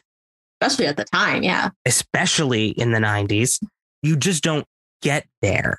You don't have this actual like subculture of Jesus. Christianity in one form or another is the dominant culture or defines the dominant culture in some way. Or that which everything else is weighed against or considered against or whatever. Yeah, for sure. For sure. And so there's this clamoring to make or continue to define Christianity as countercultural. There's also this idea as like all of these thinkers are the strange ones. A very weird grouping, by the way. Shakespeare, Da Vinci, Galileo explicitly told the church that they were wrong. Like explicitly, the church hated Galileo. Yeah, it is a weird grouping. It's weird that it's a mix too of like secular. It has some secular figures in it too. So that's a little strange. It would almost make more sense for it to be like the radicals of Christianity, right? Yeah.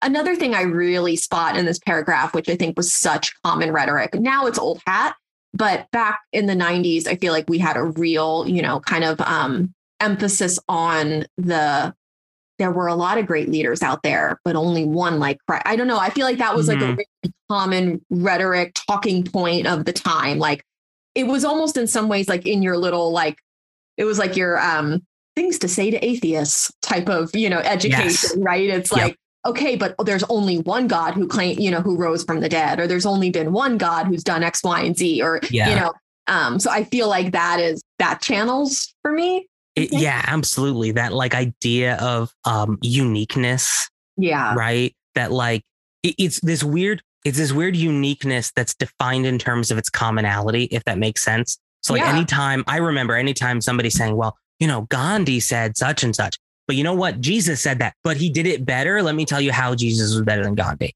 Right. Like it was this, like, you have to find the thread line from whatever person or idea they're talking about back to Jesus, and then explain how Jesus did that thing, but better. Right. And all religions do this. Christians would never admit that, but I think most religions do that. And the other thing I really see as like a huge staple of this culture as well is the emphasis on Christ, having a relationship with Christ being this kind of like more living, breathing, bold thing in our lives, as opposed to what's the phrase, he uses, the out of date artifact hanging on the church wall. There was a real emphasis on how do we make Christ, how do we make him alive in our lives? Mm-hmm. There's also this, the seeds of like the Mark Driscoll hyper masculine Jesus in that too, right? Oh, Jesus always looks weak. No, he was a carpenter. He was freaking jacked, and he would eat nails and spit them into the wood, and there's the shades of this, like, you can't have this frail Jesus. It's got to be, over the top. It's got to be hyperbolic in whatever way he's meaningful to you. That's not so much here, except for that he turns stuff upside down, which there's the weak comment. That's why I said that. He wasn't weak. That's true. That's true. There's Jesus wasn't weak. And then later he goes on to say that, Jesus was like the boldest, right, leader and thinker of the time, that he stood above all other bold leaders, There's also, in his letter, references of authenticity and like when our date, our legacy. So there's all of that stuff coded into TobyMac's letter. Without like delving too deeply and doing close readings of the others, Michael Tate, sort of the thrust of his is he hones in on that idea of what will people think. And he says the very nature of Jesus Freaks is to thrust away from the mob mentality, from the things that society tells us to care about, which is so, again, hilarious to me, because the whole Christian message was, well, listen, you can't just do what everyone tells you to do. So do what we tell you. Right. It was like, you can't do what culture tells you to do, because there's this culture thing out here. And then there's the church, which is separated and cut clean, if we can borrow DC Talks language. And you can't do what culture says, but you can do what church says, and you have to do what church says. Mm-hmm. So there's this really interesting language of separation. His letter was the most cohesive, and focused. I felt like, it started the what will people think, and he just stayed, pretty focused. We're not, it's okay. They're going to think we're weird. Who cares if they think we're weird? It doesn't matter. I felt like Toby's was, it was all over the place. And he starts to talk about what do you want to be remembered for? Having a nice car. And it's like, where is, Shakespeare? Where is this all coming from? So I think I actually liked Michael Tate's the most, because it felt like the most cohesive to me. Kevin Mack gets into the history of the term. There's also the real, tying oneself to the martyrs. At the end, he says, I stand with thousands of martyrs around the world today who will face persecution because Jesus means more to them than their own lives or comfort. So there's also something fascinating there about that. I stand with the martyrs who still face persecution. There's this idea of the living martyr. Right. Yeah. The not yet martyred martyr. Right. And that's another interesting feature of the book, thinking about the book as an artifact. They actually, one of the first pages of the book is a definition of the word martyr. Okay. That's all that's on the page. Okay. Okay. And it says, it's written like a dictionary, definition. And I'm going to read the whole definition. Martyr, from the Greek word for witness, which I don't know if that's true. I didn't actually check that. Yeah, I don't know if that's true either. Definition 1. One who chooses to suffer death rather than to deny Jesus Christ or his work. 2. One who bears testimony to the truth of what he has seen or heard or knows, as in a witness in a court of justice. 3. One who sacrifices something very important to further the kingdom of God. Okay, we're getting real broad there. 4. One who endures severe or constant suffering for their Christian witness. And 5, a Jesus freak. I notice a lot of things about that definition, but we are being very generous with the idea of definition there. Yes. Yeah. You've described a Christian martyr. You haven't described a martyr. Right. You've described a Christian martyr. Right. Right. I am assuming in a real dictionary, if you look up martyr, you probably get something about a person who's just killed for their religious beliefs, not for Right. Christ. First definition coming up for me in the most like simplistic Google search is actually killed for religious or other beliefs. Okay, cool. Killed. Yeah. Yeah. But then notice, again, like you said, we're getting broad. We opened it up from being killed to suffering violence to sacrifices something. It gets vaguer and vaguer so that we can adopt it and hold on to it.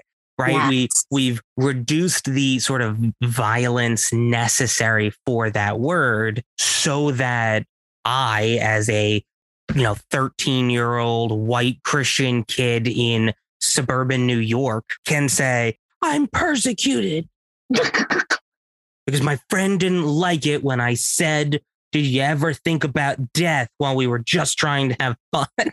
Right, exactly. It's like they need to expand that definition. They need to create room within that definition in order to fit all of these small little experiences that at the, some of them are like literal like inconveniences, right? Mm-hmm. That they want to then be marked as persecution. And then in some ways, honestly, like create situations in order to have that claim. Like I'm thinking back to being, I, unlike you, wasn't homeschooled in my elementary years. So I went to regular school, K through 6th.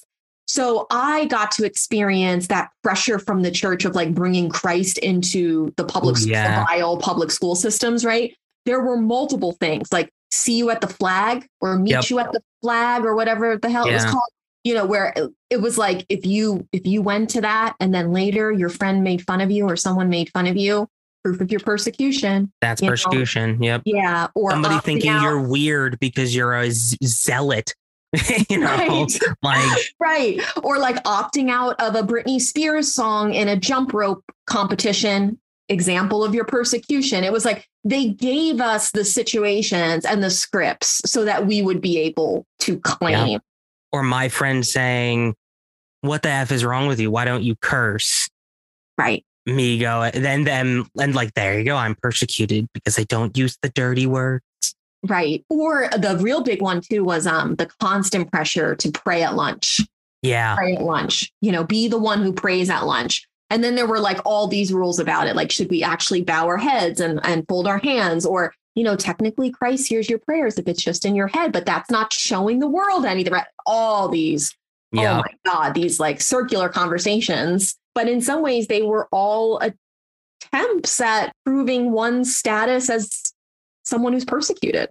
For me, it became less about proving to the world, like giving things out to the world, than it was signaling to the community that I lived in, that I was acceptable, that I was good. Absolutely. It becomes way less about actually undertaking any sincere conversions and more about just postulating for your community and your culture, I remember in Bible college, there was an exam. It was like exam season, like midterms or finals or something. And a bunch of my friends at Bible college were walking through one of the common rooms that I was studying in. And they were like, hey, we're getting people and we're going to go witness downtown. And I was like, okay, well, we got a final at 7 a.m. tomorrow. Have you studied? No, I'll worry about that. I figure God's going to have me. I'm doing his work and that's what's going to matter more.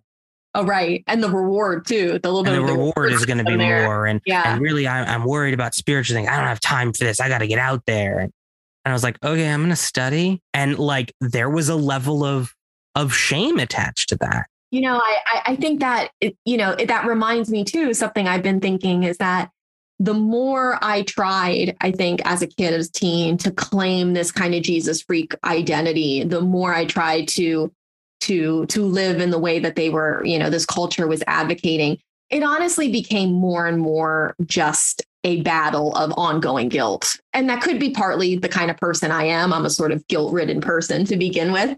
Yeah, but that's all it really became. It's just this ongoing, constant, like battling and negotiating of like, what could I have done differently? How could I have been more bold? And not actually about leading anyone to Christ or, I didn't convert a single person that I know of. I mean, maybe one of those tracks I left in a random bathroom in New Jersey, led to like a really amazing conversion for someone. But as far as I know, I didn't ever lead anyone. I didn't ever change anyone's mind, but I sure felt a lot of guilt about it all the time, despite trying so hard. No, I get that. And I felt very similarly, I mean, one thing that I think is kind of telling. So, right, like we were just talking about, it's this guilt and shame and signaling really drives home something that it took me years to unpack, which is that so much of the Christian subculture was about maintaining a stable ecosystem. Whereas I think more robust subcultures evolve, there was sort of this imperative to preserve. And that's not to say that evolution hasn't happened in the Christian subculture. Although I do have a theory that because Christians were so afraid of the idea of evolution, they eventually began to reject all sorts of change. But that's a different conversation. Right. But I do, not that there wasn't change or anything like that, but, for sure, the existence of Jesus freaks as a cultural artifact shows that evolution and change. But ultimately, all the mechanisms of the subculture are put in place to solidify membership in that subculture. Absolutely. When I was teaching for a brief stint at a Bible college, I used to tell my students that I hated the idea of using the adjective Christian to describe art, because by all metrics of salvation, like a painting can't, be Christian because it doesn't have a soul and thing. I'd use like arguments like that, but really it's just Christian just as a signal. It comes to mean very little on a industry level. What would a Christian cultural movement be without a contract? So Teddy, I'm going to bring up on the screen here the contract at the end of the book. Oh, okay. There actually was a contract at the back of the book. So would you please read the Jesus Freak contract for us that we can all bask in it? Okay. And so just so our reader knows, this is actually on page 315. So we've had quite a lot of stuff to read between those letters and now. And this is, I am assuming, at the very end, and it's something that the reader, the presumed reader, is going to like sign and claim after reading all about. There is a signature and date. Signature. Okay. All right. I will also add that this is not at the very end of the book. Oh, this is at the end of the historical martyrs section. There is another 50 pages of under the title Persecution in the World Today. Wow, it's a long book. I don't remember it being this long. I didn't remember being it this long either until I re-went into it. So go ahead, read this. Yeah, I had an abridged version. Okay. So it says in large letters, from this day forward. And then it says, from this day forward, I will make a difference. Jesus, I thank you that you suffered and died for me on the cross to pay for my sins. Father, I thank you that you raised Jesus from the dead to be my living Lord and Savior. Holy Spirit, I thank you that you will lead me to do the right thing and to change the world. Today, Lord, I want to make you a promise. I will not be ashamed. And those words are the biggest, almost the biggest on the page. I will not be ashamed of your name or your gospel. I will do what I can for those who are persecuted and pray for them. I will look enemies in the eye and love them with your love. I will pray for them and love them no matter what the consequences. I will follow your voice wherever you lead me, unafraid, for I know that you will be with me. If I should stumble, if I should fall, if I should deny your name, if I should feel guilty that I did not pray or forgot to do something you've asked me to do, I will not quit. I will not wallow in guilt. I will turn my back. I will turn back to you, confess my sin, and do what you have called me to do, because that is why you died for me. I will stand with you and my brothers and sisters around the world, because no matter what happens, no matter what I face or how it looks in the end, we will be victorious. We will inherit eternity and heaven with you. I can do nothing else because I am a Jesus freak. So proud of you for making that confession. I got to make sure I put the date. I was going to say, make sure you put the date, and then you have to fold it. You have to pray over it and then throw it into a fire. Then we've had a true youth group experience. That's so true. Yeah.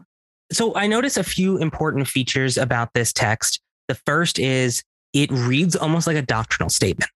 It does. You have the invocation of the Trinity language by addressing Jesus, Father, and Holy Spirit. It's got the language about like the reason for atonement and the act of atonement and heaven language. Yeah, it's actually, the language is actually relatively traditional, especially, which is, you know, it's noteworthy because of the presence of the like Jesus freak, you know, at the end. And in some ways, the language feels very like we've heard it all before, you know, nothing different. It isn't that remarkable. I will say that there's the remarkable thing to me is I will not quit. I will not wallow. I will not turn back and do what you called me to do, because that is why you died. That's what it says. It explicitly says that the reason God died for us is so that we would do what he told us to do. Right. So there's again that sort of like cosmic consequences on every little action that is necessitated for inclusion in this eternal community. What I like, I mean, what little Teddy would have really liked is that little wiggle room it gives you there in the middle of the page, where it's like, even if you make a mistake, you know, you're going to pray, you know, and like, there's still room for forgiveness. Oh God, I would have loved that. Loved hearing that so much. Yeah.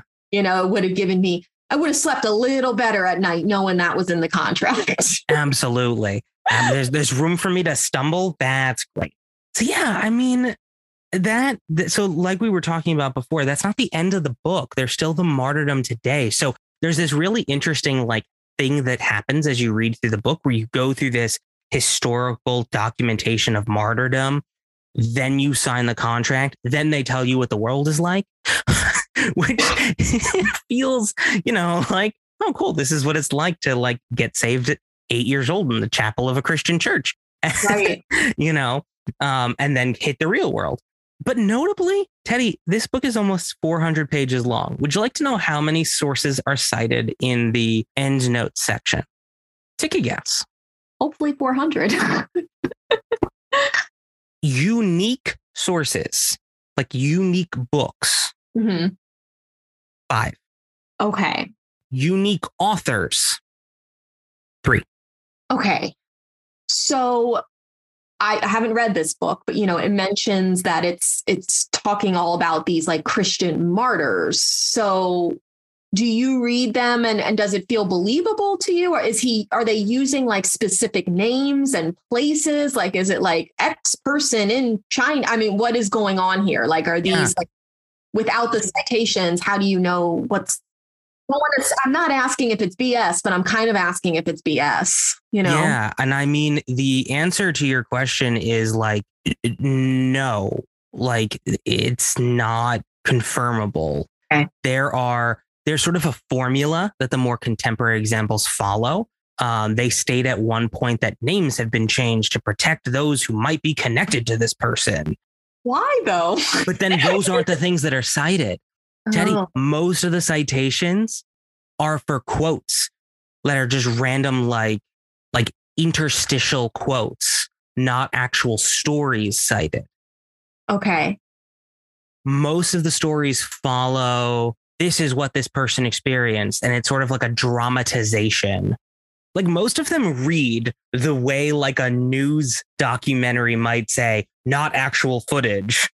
Like Okay. that's if I could describe the way this book feels, it's that, not actual footage. Okay. There is no like real specific grounding. Okay. Like I said, there's 3 unique authors cited in the end notes. 2 of them were 2 of the directors or CEOs of Voice of the Martyrs. Okay. One of whom resigned in disgrace after a litany of child molestation charges came to light. The other one was fired because he initiated a thorough review of the claims against the former.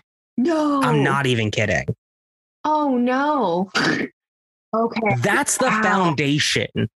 And again, I'm not saying like because they were, sex offenders, like I'm not making claims like that, but I am saying like you have people who are motivated by their station to make these claims. Right. And for me, it's telling that I'm not saying it's blatant dishonesty, but I can't help but wonder if like it's not like this book is like pointing to like a bunch of biographies and interviews published in, major journalism with actual martyrs. I can't help but wonder if there's some sort of this was hearsay, or even if like we're, that sort of thing Christians would do. It's like this isn't like a true story, but it happens all the time. Right. Like you remember that kind of phrase? Like this isn't necessarily a true story, but trust me, it happens all the time. And it's like, well, it happens all the time. Why don't you just give me a true story then? Like cite an example that is documented, right? Yeah. Right. Like if it happens all the time, So, I mean, I am not going to go as far to say that there is not like persecution of Christians to this day on a global level, and that there weren't 30 years ago.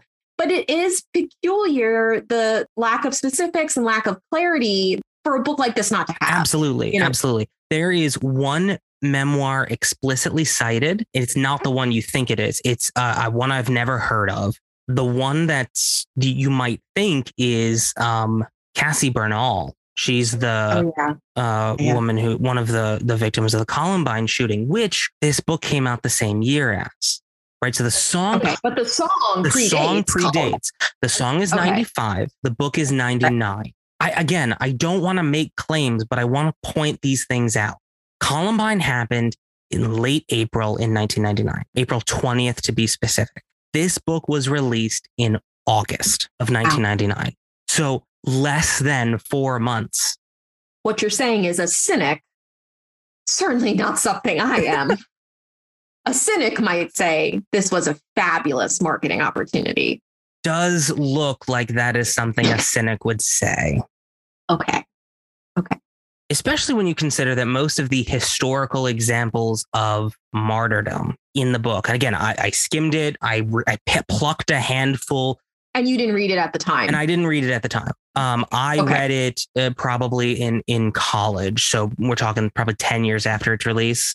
I think I picked up maybe the 10th anniversary edition because I was 9.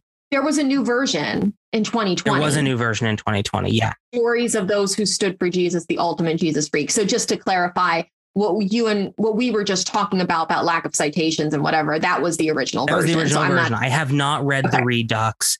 I did glance at it briefly, very, very briefly.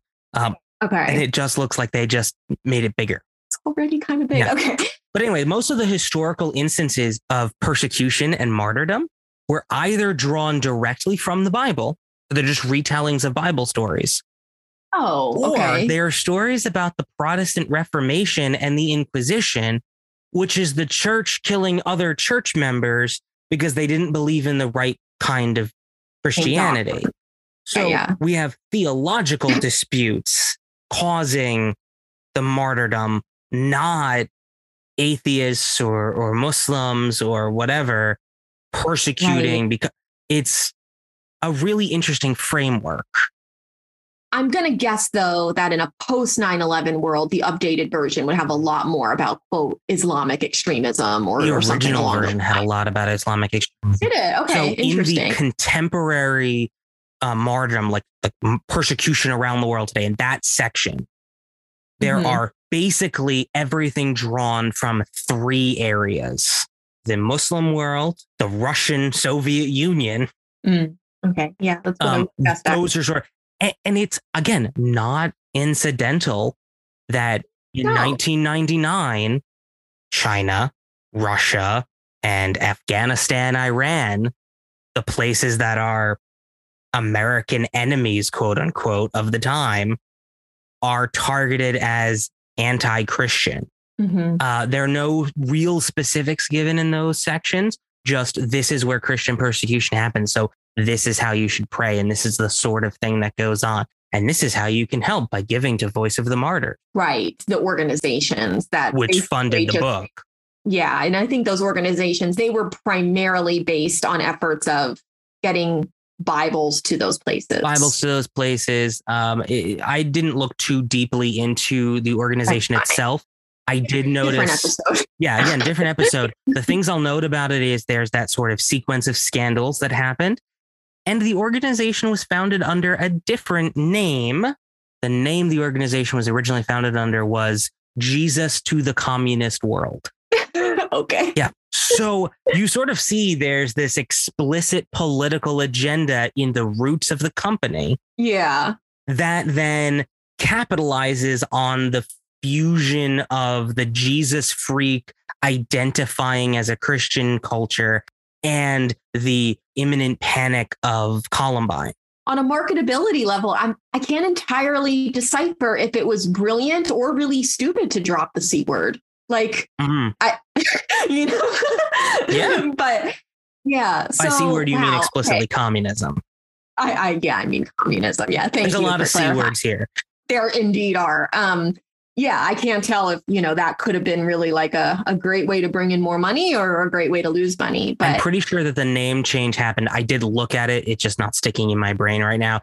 Right around, you have the fall of the Berlin Wall. It's the early 90s. That's about when the name change happens. So there's sort of this like post-communist world nonsense, which obviously lasted for 2 seconds. But yeah, so I mean, even the story of Cassie, which is the for those of you not familiar listening, Cassie's story is supposedly that the Columbine shooters came through and were holding guns to kids' heads saying, "Do you believe in God? Do you believe in Jesus?" And if they said yes, they were shooting them. By all accounts, who are not Cassie's immediate family, including other survivors, that tale has been falsified as not a correct description of what happened. The closest, Cassie died.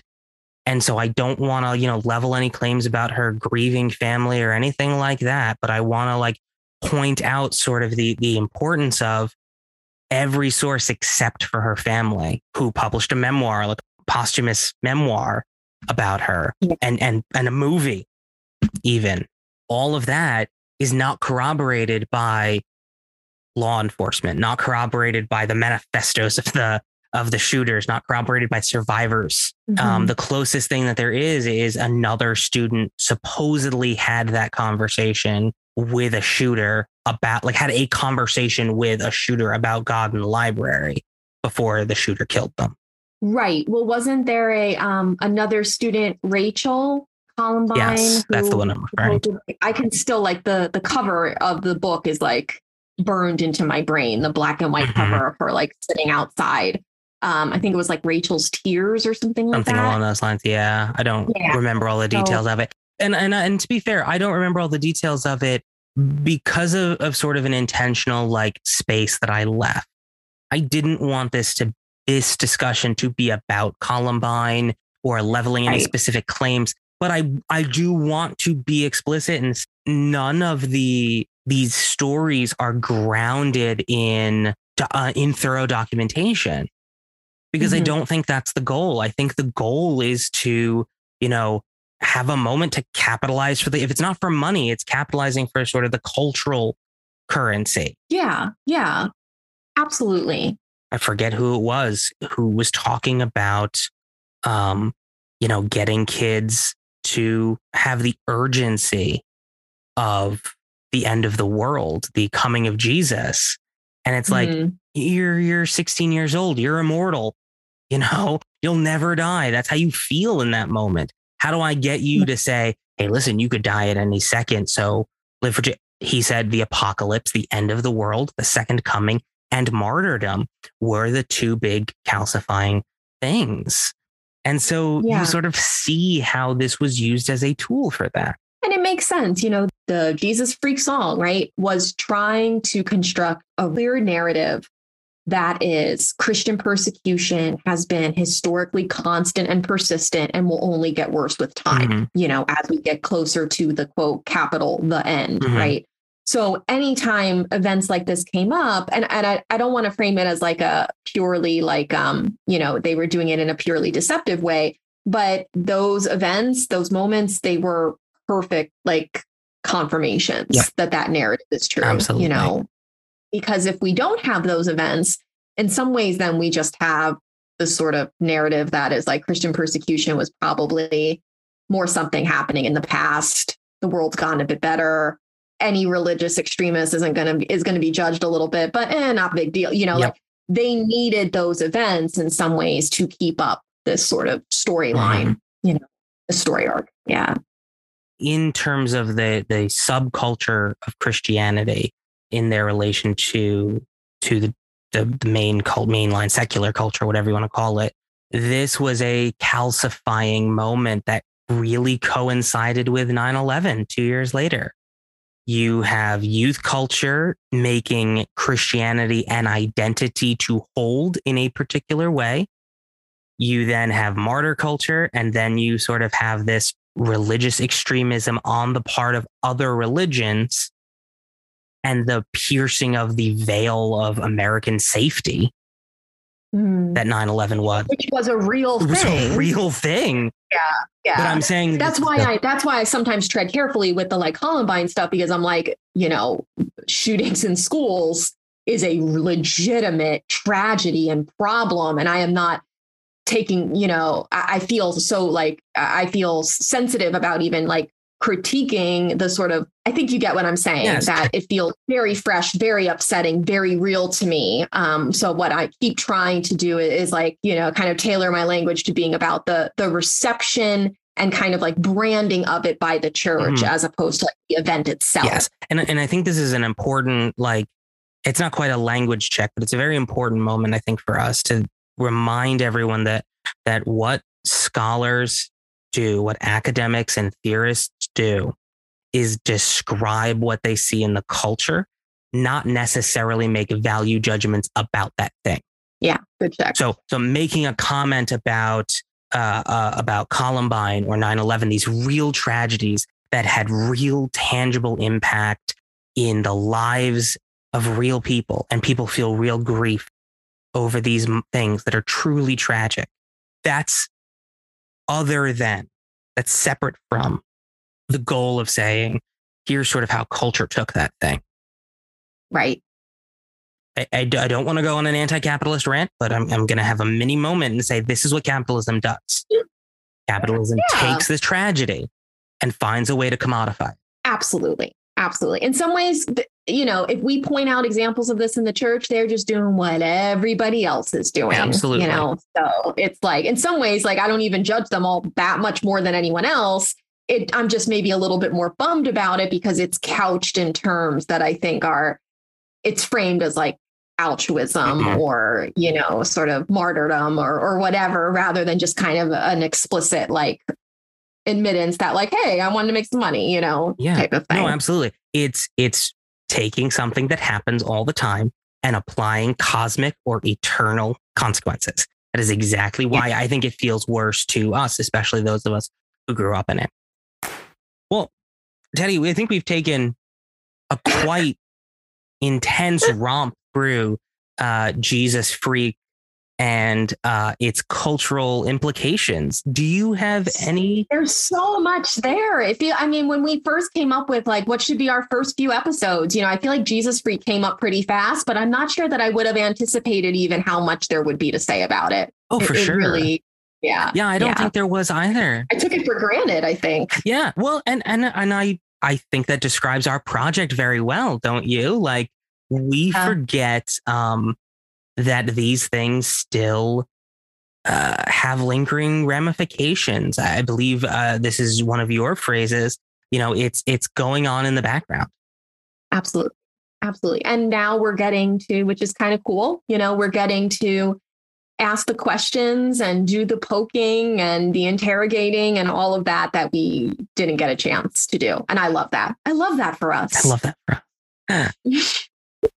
All right. Well, for all of you, thank you for lasting this long, listening with us. Really appreciate. Be sure to look us up on all the social medias. We are on Instagram and Facebook. Right, Teddy? Yeah. So follow us. Thank you, everyone. Thank you.